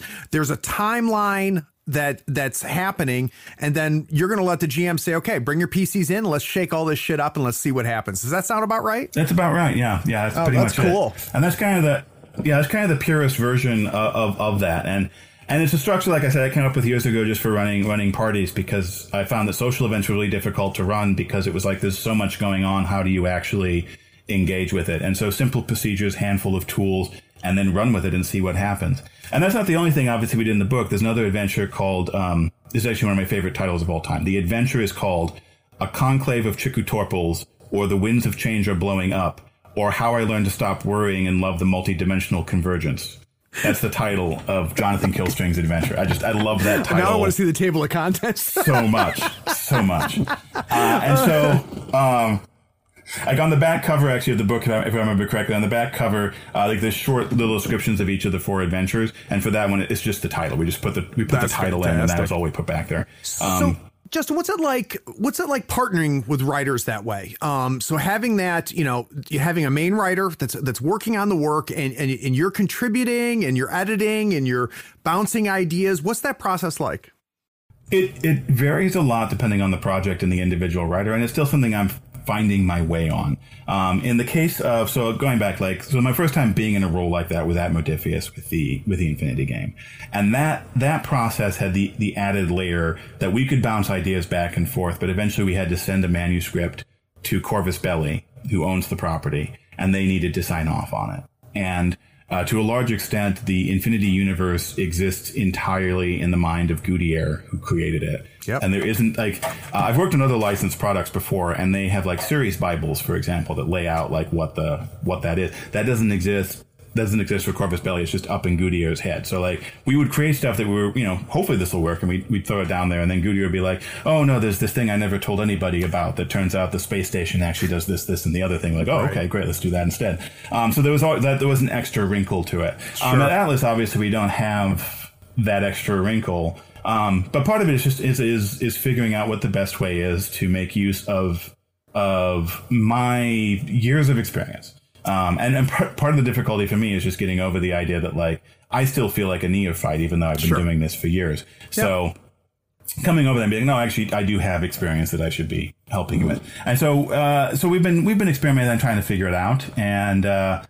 And I think that the process I've recently been gravitating towards is the idea that the thing I'm really good at is figuring out the right structure for making the ideas accessible to the GM and making it easy for them to run the scenario in an active way. And so I've been leaning more heavily towards the idea that when I get pitches from the writers, that if it isn't already there, the structure isn't already there, I seem to be heavy-handed, maybe isn't the right word. I just need to give more guidance of saying, okay, well, this is specifically because my impulse is always to be here's some ideas and go run with it and see what happens. But that can actually sometimes be more confusing than it is elucidating. And so I'm leaning more heavily towards, okay, well, you have this adventure that, for example, an upcoming feng shui adventure called We'll Temporarily Have Paris by Paul Dean. You have this adventure that is all about, punching Nazis in the face in 1944 Paris, France. Let's figure out the best way to get as many Nazis punched as possible. And here's the specific structure that you should use to get there. So I've been leaning more heavily on that. Seems to be going pretty well. Good. What's interesting is that now I'm reaching the phase with the next round of projects where I've got some writers who I've worked with on 2 or 3 projects at this point, and some of them are now getting it or grokking it, and I don't have to take that heavy hand. So there's kind of this weird oscillation. I can't talk about that project. It's still top secret. So I'll just have to tantalize and say there's a really cool project I've got some really cool people working on that's going to look at some really cool new structures for feng shui coming up. Oh, that's fun. Now, I would imagine, too, you start to begin to come up with a language with each individual writer, right? Where you start to figure out what you don't have to talk about anymore, where this writer needs a little bit of help, where they can help you and establishing that relationship and trust. I would imagine that's part of it. Absolutely. Every writer, including myself, has unique strengths and also unique weaknesses. And part of my job as the producer is to play into their strengths, offer them support in their weaknesses, and in the long term, turn their weaknesses into strengths. It is also a development process. Particularly, there's a number of people who I've worked with over the years who it's their first gig, and I try to be mindful of that this is your first professional gig. I'm going to try to leave you in a better place at the end of this gig, whether it's for my next project with you or whoever your next project is, whether it's somebody else's you're working for or your self-published project that you want to go on to. I'm going to try and leave you in a better place than when you came onto this project. Right. As I always imagine people have done for you. Absolutely. Yes, exactly. Yeah. No, that's fantastic. So, guys, we're going to take another break. When we get back from this break, we're going to talk a little bit more about feng shui. We're going to talk about magical kitties save the day. We'll be right back.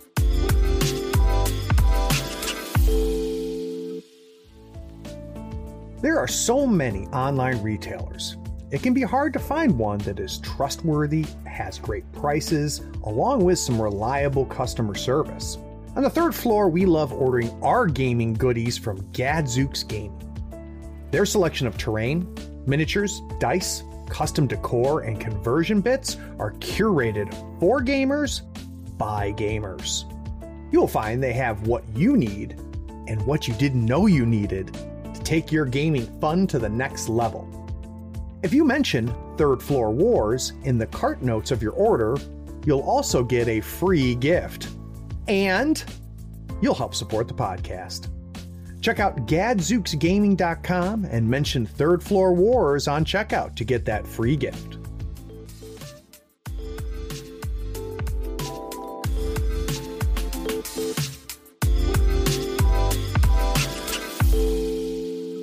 So as I'd mentioned, Justin and I, took a huge break, and a lot happened in the RPG industry while I was gone. But there are certain games that, as I started to get back into role playing and just realizing, when I left, there was D&D, Champions, and GURPS, right? I come back and it's like, holy crap, like there's a lot of freaking games.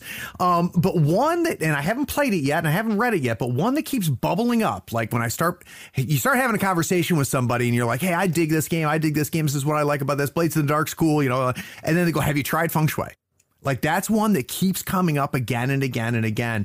So you guys are producing content for Feng Shui. So what's exciting about playing in that universe?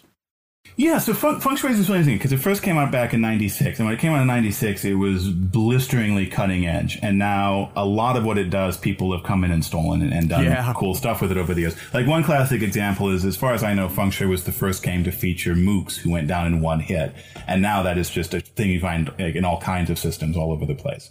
But back in 96, you'd be like, this is the game where, like, the mooks get taken out by one hit. But if I talk about it that way these days, people are like, yeah. You might as well be saying, like, you roll dice and then... So there's a die and there's 20 sides. And then you add numbers to it. Yeah.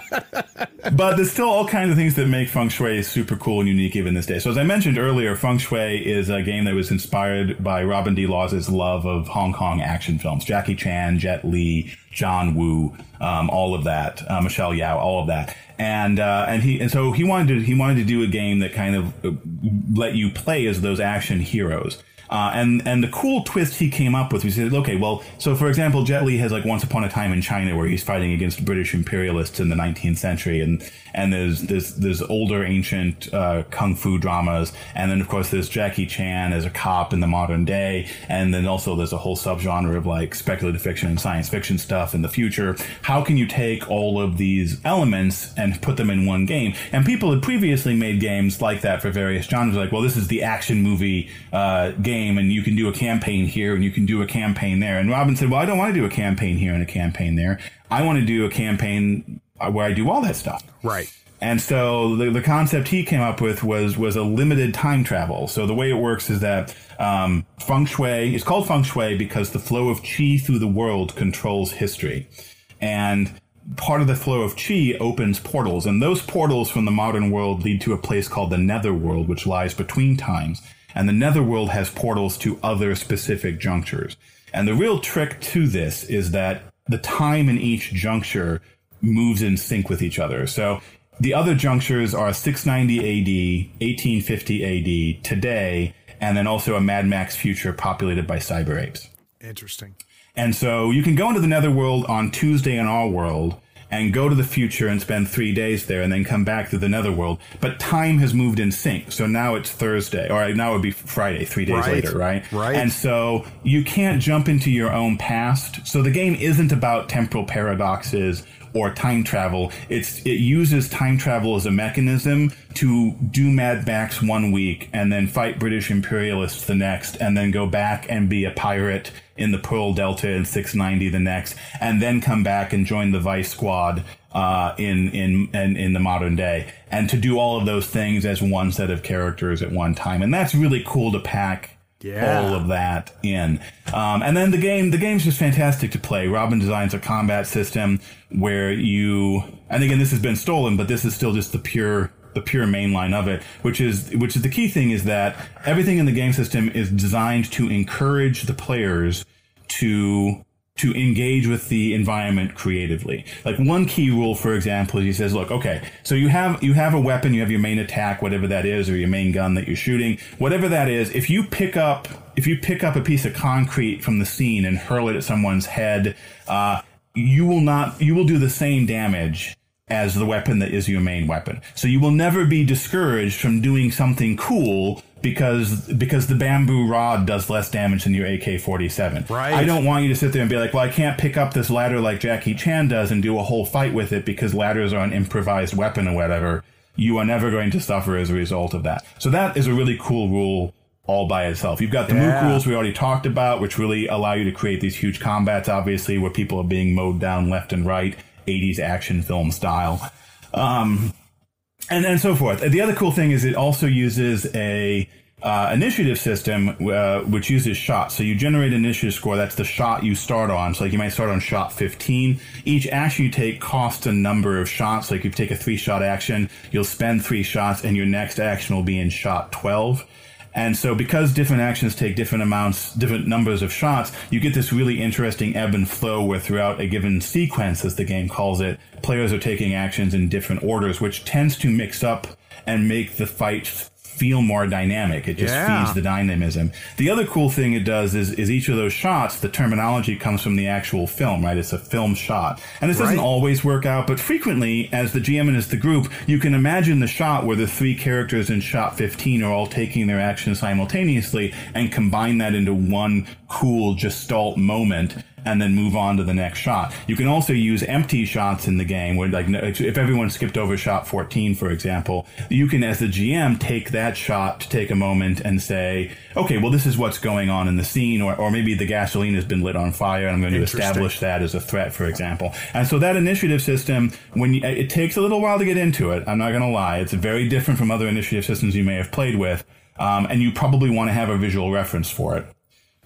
Which is available in the book. You can just copy the page and away you go. But if you have that visual reference and you can get into the flow of it, it really brings out sort of the dynamics of combat and the cinematic flow of combat. So those are all the cool reasons to play Feng Shui. It's the cool setting, the cool system, and the ability to punch Nazis in the face. So is there any non-top secret Feng Shui stuff we can talk about coming out of Atlas? We can, actually, yeah. So this is actually, since joining the company at the very end of 2018, and one of my goals has been to get Feng Shui material back and actively in print. Cam had relaunched the line in 2014, but then we haven't been able to produce any additional supplements for it. And my goal was, I want to get some stuff out there. So actually, late last year, we launched a subscription program for Feng Shui. To let fans sign up and tell us, hey, there is enough demand for these books so that we can safely print them. There's so much uncertainty in the RPG industry in general, and with COVID last year in particular, that it's just really difficult to be like, well, we can print 2,000 of these, and I guess then hope, that the demand is there. There's a reason Kickstarter has done so much for the RPG industry, because it's exactly what you're saying. Is it allows you to know what the demand is. Exactly. And so our goal with the subscription program is just like, if we can just get a core number of fans who are, the big major fans of Feng Shui who want to have Feng Shui content on a regular basis, if we can get if enough of those people exist that we can, pay the production costs and the creative costs for the books, then there's no reason we can't just produce those books on a regular basis. And that's currently working. Like we've hit the minimum thresholds, and we're hoping to get a little bit higher so we can do larger and more ambitious books in the future. But starting actually just tomorrow, actually, as we record this, we will be releasing Burning Dragon in early access PDF to the subscribers. That's the book I was talking about with the Gobi Desert. Yeah. Our next book after that will be one called Ape World on Fire, where the adventure actually starts. It's written by Paul Stefko, and the adventure actually starts with, in media res, with the PCs in a car chase through the Netherworld. And so as you're chasing through the Netherworld, the cars go through portals. So you end up like driving through a battle in Napoleon in the Napoleonic Wars, and then you go through another portal, and you're driving through Miami Vice in the 80s. You go through another portal, and you pop out in Shanghai in the 30s, and eventually you end up crashing your car in the far future, or crashing their car, depending if the chase is successful or not, in the far future of that Mad Max apocalypse in the future. And then you need to figure out why the apes you were chasing were trying to kidnap a scientist. And so then that flows out from there. Really fantastic adventure. After that, we'll temporarily have Paris by Paul Dean. And that's what I was talking a little bit earlier, where there's these major junctures that are always open. And in the second edition, one of the major new things was the idea of pop-up junctures, which just for a very short time, different time periods will pop up. So if you want to go to Miami Vice in the 80s, you can do that.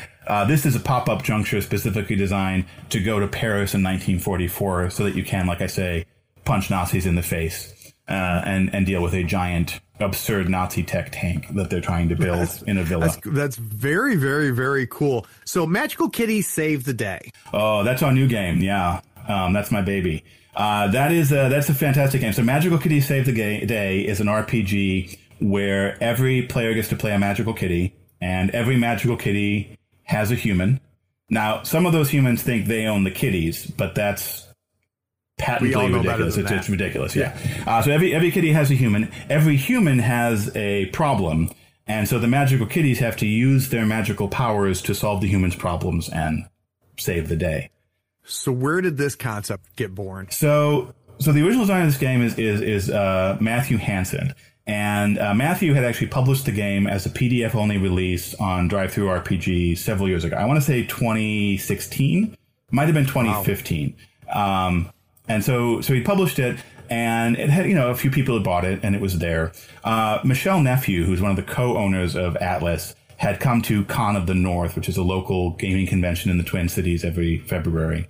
And Matthew was running his game there. He's also local. And so she signed up with her kids to play Magical Kitty Save the Day. And they loved it. She immediately, when she got home, went to DriveThru, bought a copy of the PDF, printed it out, and started running a campaign for her kids that is still going and has been going for several years now. The kids love it. And a few years into this, she was thinking to herself, I wish more people played Magical Kitties. It's such a great game. More people should know about it. And then her next thought was, wait, I own a game company. And so this was right around the time that I was coming on board at Atlas. And so she was like, you should take a look at this. I took a look and it's like, this game is great. The concept is great. Magical Kitties are fantastic. Everyone's going to love this. We should do this. And we should use our position in the industry as Atlas, this 30-year-old company, to bring this game, which is a fantastic game that everyone who plays it loves, to a wider audience. And so that was my first major project at Atlas, was working with Matthew, working with Michelle to develop Magical Kitties into the game it is today. And one of the things we wanted to do was it is a game concept that is very appealing to young kids. So our primary target is 6 to 12-year-olds, but who we're really selling the game to is their parents. Right. And we're saying, if you are looking for a game to introduce your kids to role-playing games, this is the game to do it. And although I say that, but the reaction we're having of like, oh my God, it's Magical Kitties is everyone's reaction. Everybody loves playing this game. But so like one of the things I want to do though is I said, okay, well, this game is going to be targeted at creating new players, being new players' first experience. And it will also be, I also want to make sure that those new players have the tools to become new game masters. Interesting. And so a part of my process with Magical Kitties on the cerebral erudite level was taking all of this material that I've been developing at the Alexandrian for the past 15 years that is aimed at, the theory behind it and everything else, taking that material and figuring out how to repackage it into a package that like 8, 9, or 10-year-olds can use as their first gaming experience. So there's a few things we did. I'll come back to that in a second. But one of the things we did, so when it comes in a box, because we one of the things we think is also like the other thing this game is aimed for is if you've played Mice and Mystics or Descent or Gloomhaven, those kind of RPGs in a box, as Will Wheaton calls them. If you've played those games and you're looking for the actual role-playing experience, Magical Kitties is also just a great transitional game for that as well. So we wanted the game to be on the shelf next to board games. We wanted grandma to walk into the store and be like, that looks cute. I should get that for my 8-year-old kid and do that for them. So when you open that box up, one of the first things you'll see in there is a little 6x9 comic book called Magical Kitties and the Big Adventure. And this is a choose your own adventure graphic novel. So going all the way back to our talk about how that 83 red box basic set with that solo play, yep, that was it, except now it's a graphic novel. Now it's an actual comic book. And so as you go through that comic book, you'll go on your first adventure, you'll create your first kitty, your first character, and you will also be taught all the rules for the game. So by the time you get to that end of that comic book, you are ready to go play. And you've also gotten your first taste. Like within minutes of opening the box, you'll have had your first taste of what Magical Kitties is, what role playing is. Obviously not the full experience, but just a little taste of what it can be. And that was really important to me to have that experience for the players in the box there. And then on the flip side, like these GM tools I talked about, the major thing I came up with there was the concept of adventure recipes, is what I called them. And so the basic idea is that some of these structures we've been talking about, like the 3-clue rule for mysteries and party planning and so forth, those are structures, and you can do an infinite number of mysteries. But the other thing you can also have is what I refer to as a scenario template. Some of your listeners may be familiar with the 5-room dungeon. Is a very famous example of this. Yeah, and a good book, by the way, for those that haven't read it. There's also, so I have one on my website called the 5-Node Mystery, which is kind of the same thing. The fact that number 5 is in both of them isn't a coincidence. It's because you get about five interactions in an evening of gaming. So any of these templates tend to be like, here's the 5 things you have. And so those templates are actually what we put in there as the recipes, essentially. So the recipes are, here is the exact pattern of nodes that you use to design a satisfying mystery. And the cool thing about templates like this, whether it's the 5-room dungeon or the 5-node mystery or raid scenario, is that the structure of that there's an introduction scene and then 3 scenes you investigate and then a conclusion, that's a proven structure. And you can pour different content into each one of those sections and get a fresh experience each time. And so that's what we have in the book, is we have like 5 or 6 of those recipes. And then the recipes are designed to basically say, and also here's the section of the book which is all the ingredients. Here are the foes, here are the troubles, here are the problems, here are the disasters. Take any of those, pour it into those recipes, and you have your first adventure. So we also, of course, have an introductory adventure as well. So there's a real progress there of, here's your solo adventure, play your first game, run the introductory adventure for players. Now you can create your own in a recipe. You can do that several times. The feedback I've been getting is it's working. I'm really interested about 3 months from now to see how many new GMs are taking their first steps from it. What sounds neat to me about it, Justin, is so I'm a big fan of Say No to Evil, which is the Monty Cook, which I think is I've used it with my daughter, who's only 7 years old, and she freaking loves it. And it's proof that playing a role-playing game is a more natural thing than we all like we spend so much time trying to explain role-playing games, but you do it with a kid, and the kid's like, yeah, of course, this makes sense. Mm-hmm. This sounds fun. Let's do this. It sounds like a next step after that, right? So if depending on their age group, maybe they go from Say No to Evil to something like this. Mm-hmm. That's really cool. It's a second step, right? Yeah. And then from there, then they can go play Blades in the Dark. Right. And then, it's something we talk about. Like we were talking about, like early in the development process, we were like, well, what is the actual age range we're aiming for? And John Nephew, who's the other co-owner and founder of the company, he said, look, here's the thing: is at 12 years old, they're just going to go play D&D. Like if you're 12 and you're looking to play your first role-playing game, you're just going to go play D&D. So if we're looking at a game that's targeting first-time players, we're looking at 6 to 8, and our target may be 6 to 12. But that's the age there. But D&D isn't quite where they're at yet. Not what they're interested in. Sure. But you still want it. But they're still ready to do imaginative play in a more structured format. So last question for you, Justin. What are 2 or 3 games that more people should be playing?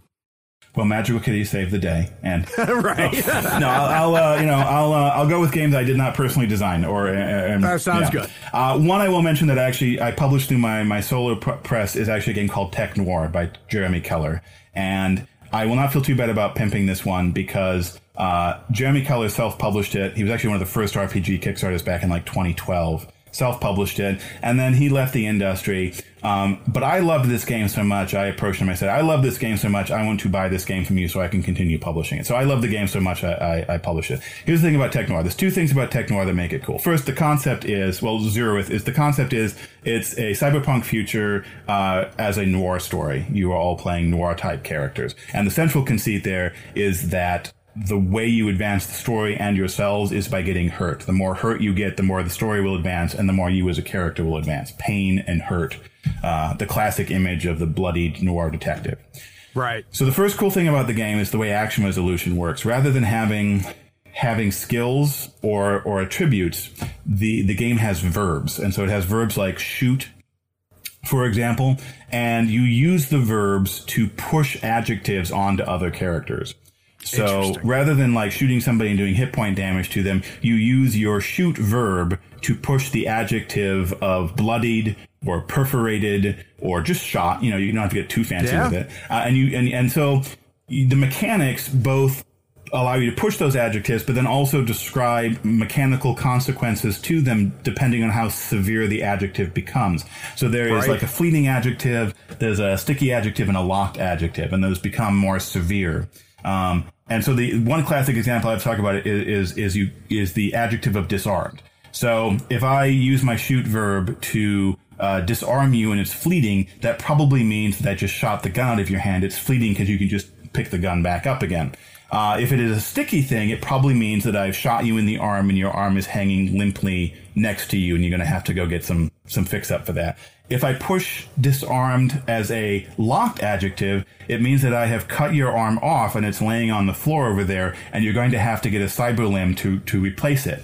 And so the game codes that in both narratively and mechanically. Super awesome. The second the thing is, like, that by itself would make a game that you'd be like, I have to try that game.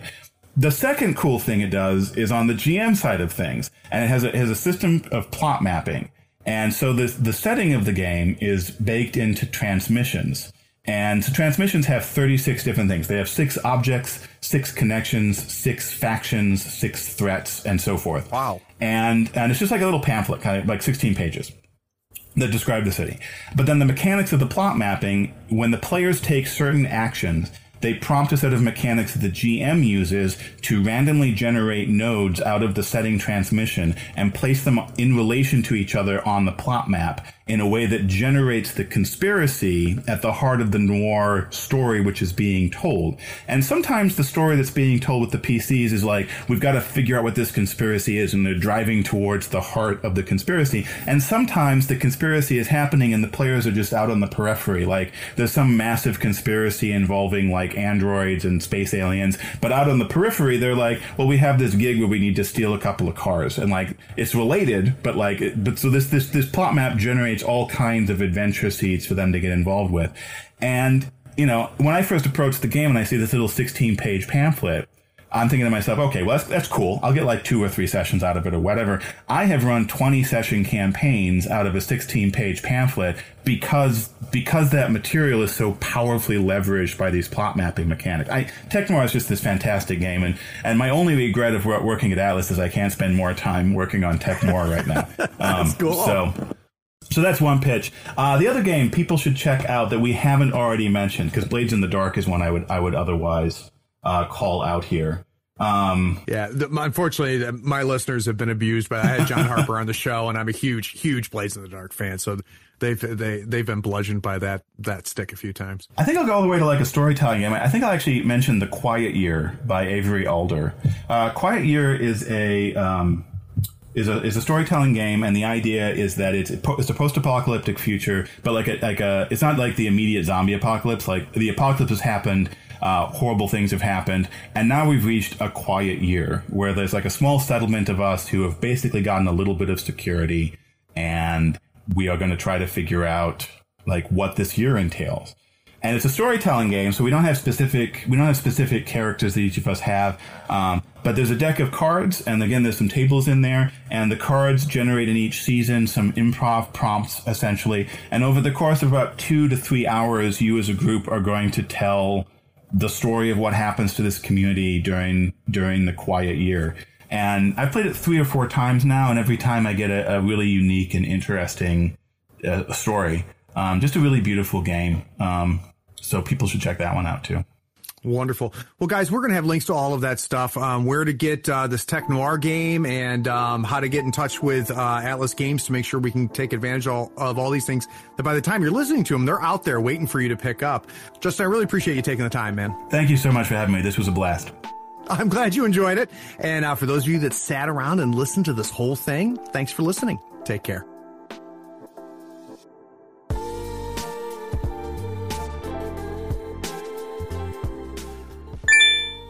Hey, did you hear that? You leveled up. You finished another episode of Tabletop Talk from Third Floor Wars. If you want more from the third floor, follow us on Facebook and Twitter. Head on over to our YouTube channel. It is packed with painting tutorials, gaming tips, battle reports, and role-playing actual plays. Did you enjoy this episode? Why don't you send a link to one of your friends so they can enjoy it too? Last but not least, write us a review on your podcatcher of choice. This helps us find listeners almost as cool as you.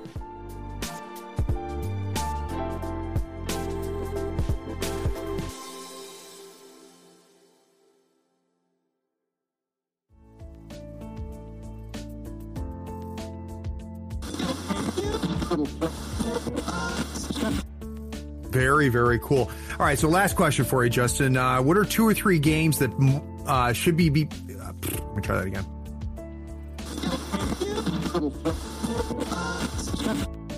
For you to pick up. Justin, I really appreciate you taking...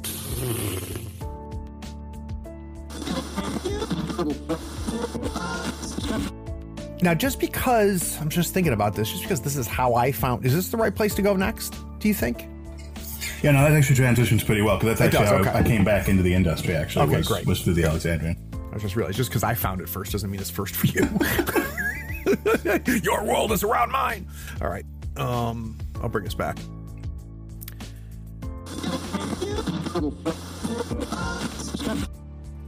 But I have taken this gap, and the so one sec, I've got a cat, which is all right, man. You may want to edit this little bit out here. We'll be fine. There's outtakes at the end of every episode. Fantastic. Kitty Power. We'll come back to Kitty Powers later. That's right. But so I'm in the middle of this gap.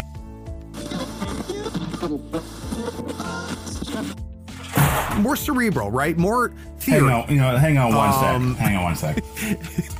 Yeah. I know.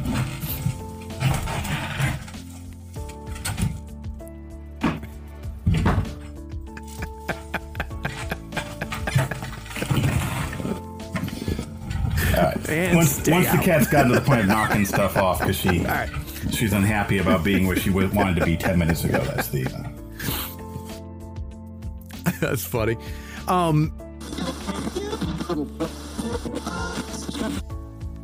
Justin Alexander. Justin designs games for Atlas Games and is behind the prolific Justin designs for Atlas Games and is behind the prolific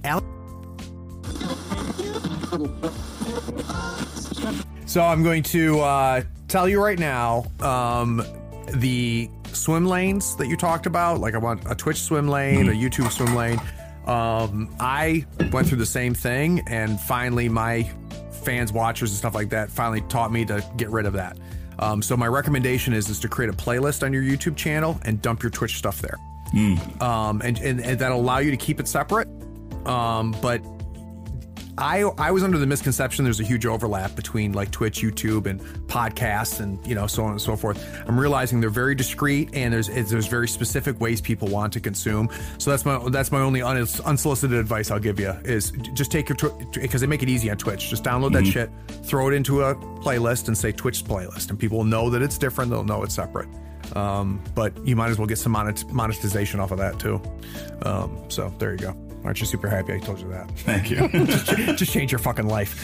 I've been thinking about honestly, off the record, I've been thinking about once the YouTube channel has an identity, that's probably when I can. That's a good point. Turn the fire hose in there, Yeah, let it be its own thing at first. That's fair.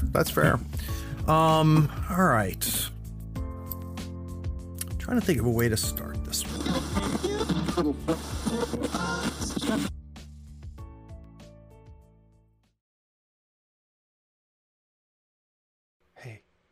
are you still here?